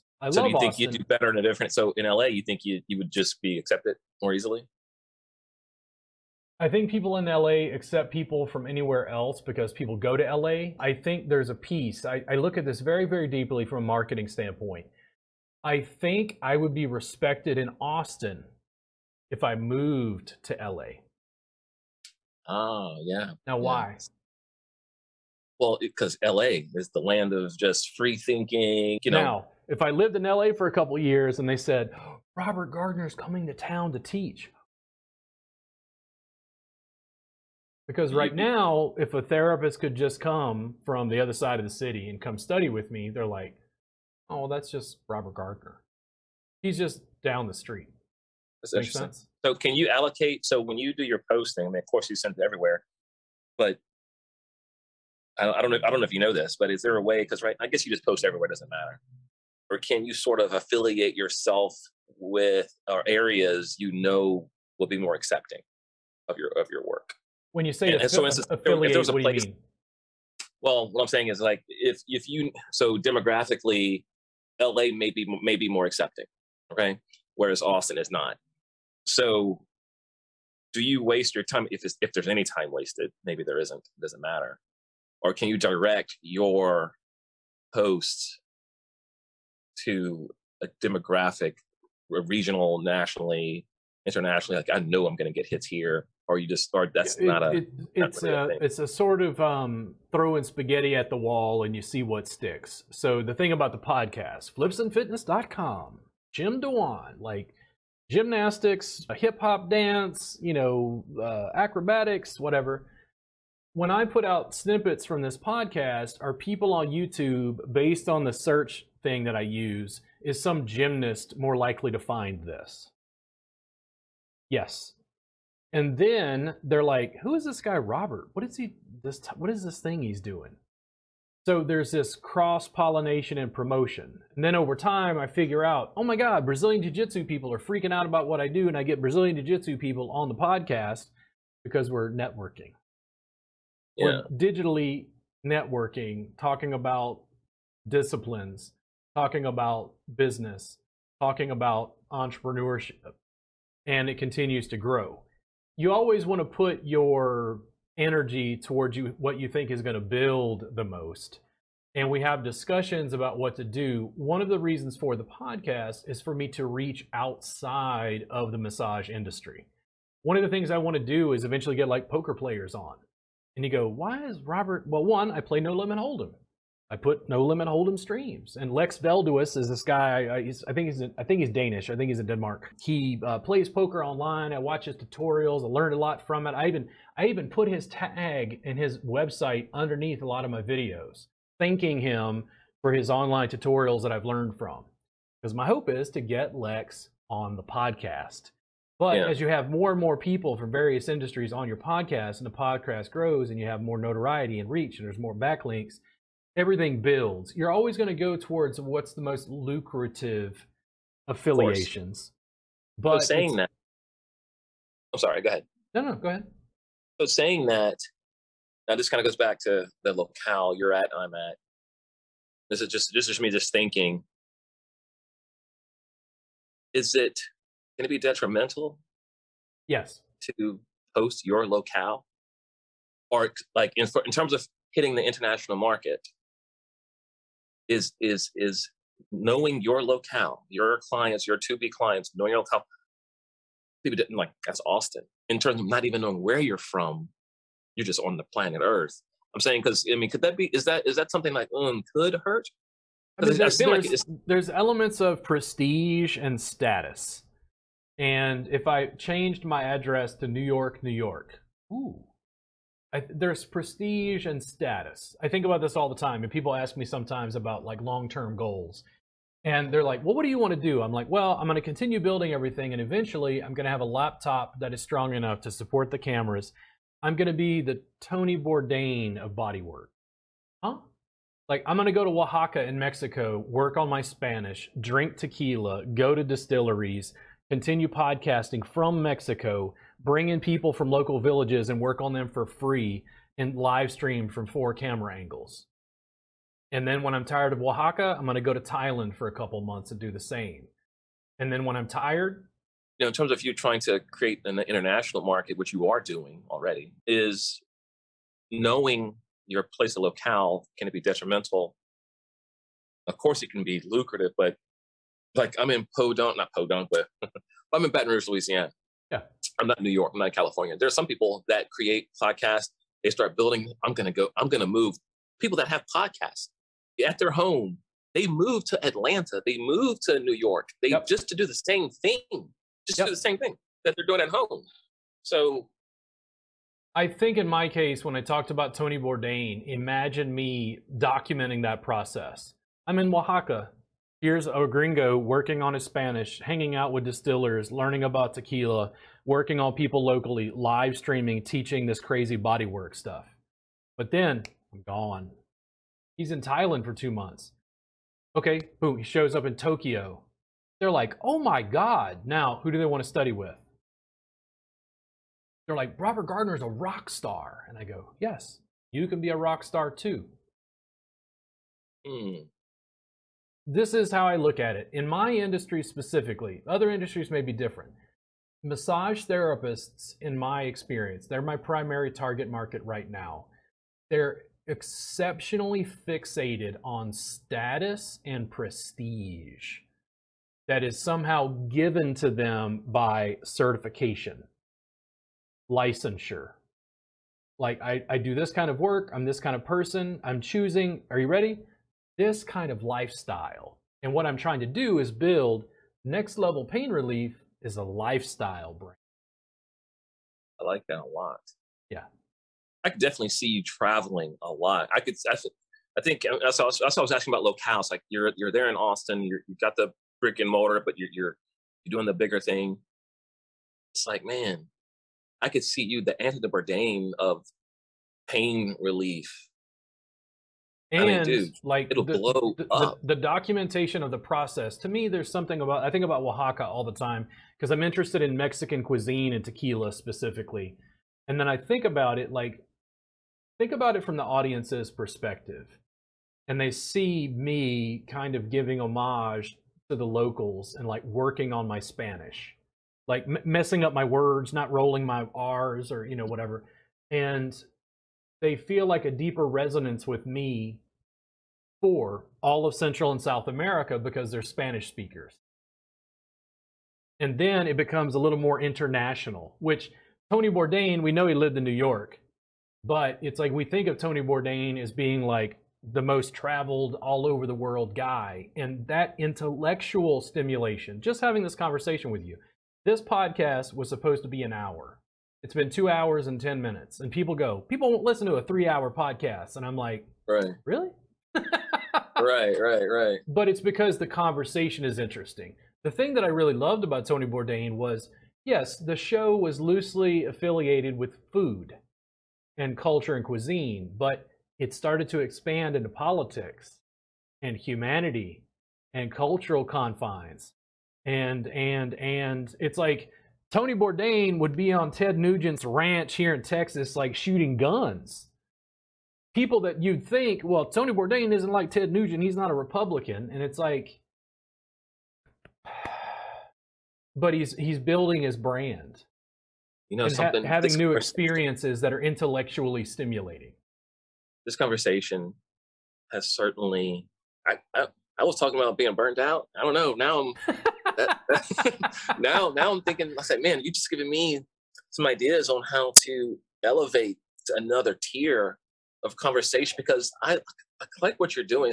You got this pain management business, but this idea it's pain management for sure, but you're developing a culture, a lifestyle, and that's so much bigger. That's definitely that's branding. That's what branding is. Yeah. Right. It's not just what you do. It's a collective. I can actually see how I can do some of those things here. Yeah. I may actually enjoy moving outside of my space. I only do my work here, and I'm really well known here. And in my simple locale, I can make some movements. Have you considered? We talked about in person, right? Are you not traveling and teaching workshops? I'm not. I used to, but I'm not. Okay. I haven't done that in over 15 years. But COVID would have put the Quahitas on that anyway. But yeah. But I think I'm interested in doing that. I've done it before. It helped me get to where I'm at, and I think it would help push. I think it would elevate my brand, my take on this business. Robert, I think I'm going to do that. I really am. So teach classes, but that document, don't create. And I mean this in all seriousness. Take out cameras, and you'll work on it slowly. Better cameras, better microphones, wireless mic, whatever. Don't just do the stuff.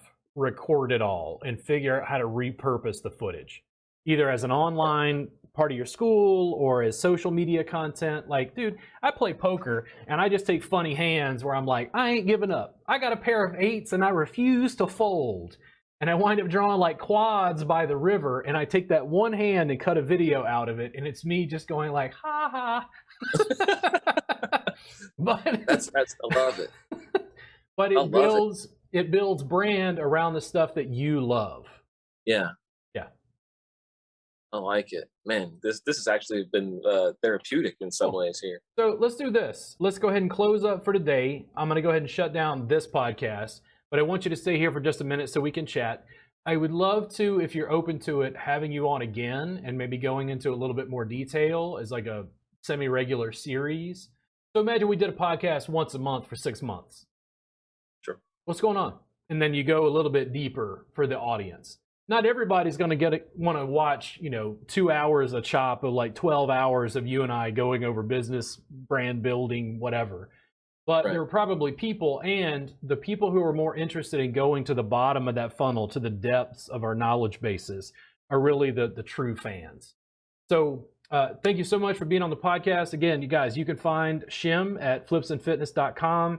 You can find him on his social media. Please follow him. Any final words of advice for the audience? Hey, no, I enjoyed this very much. I hope everyone watches it. Cool. So listen, guys, I'll see you again very soon. Thank you for following the Robert Gardner Wellness Podcast, and thank you so much, Shim. Stay right here. Don't leave, but I'm going to shut this down. I really, really appreciate you coming on board and having a conversation with me. Much appreciated. Thank you. No sweat.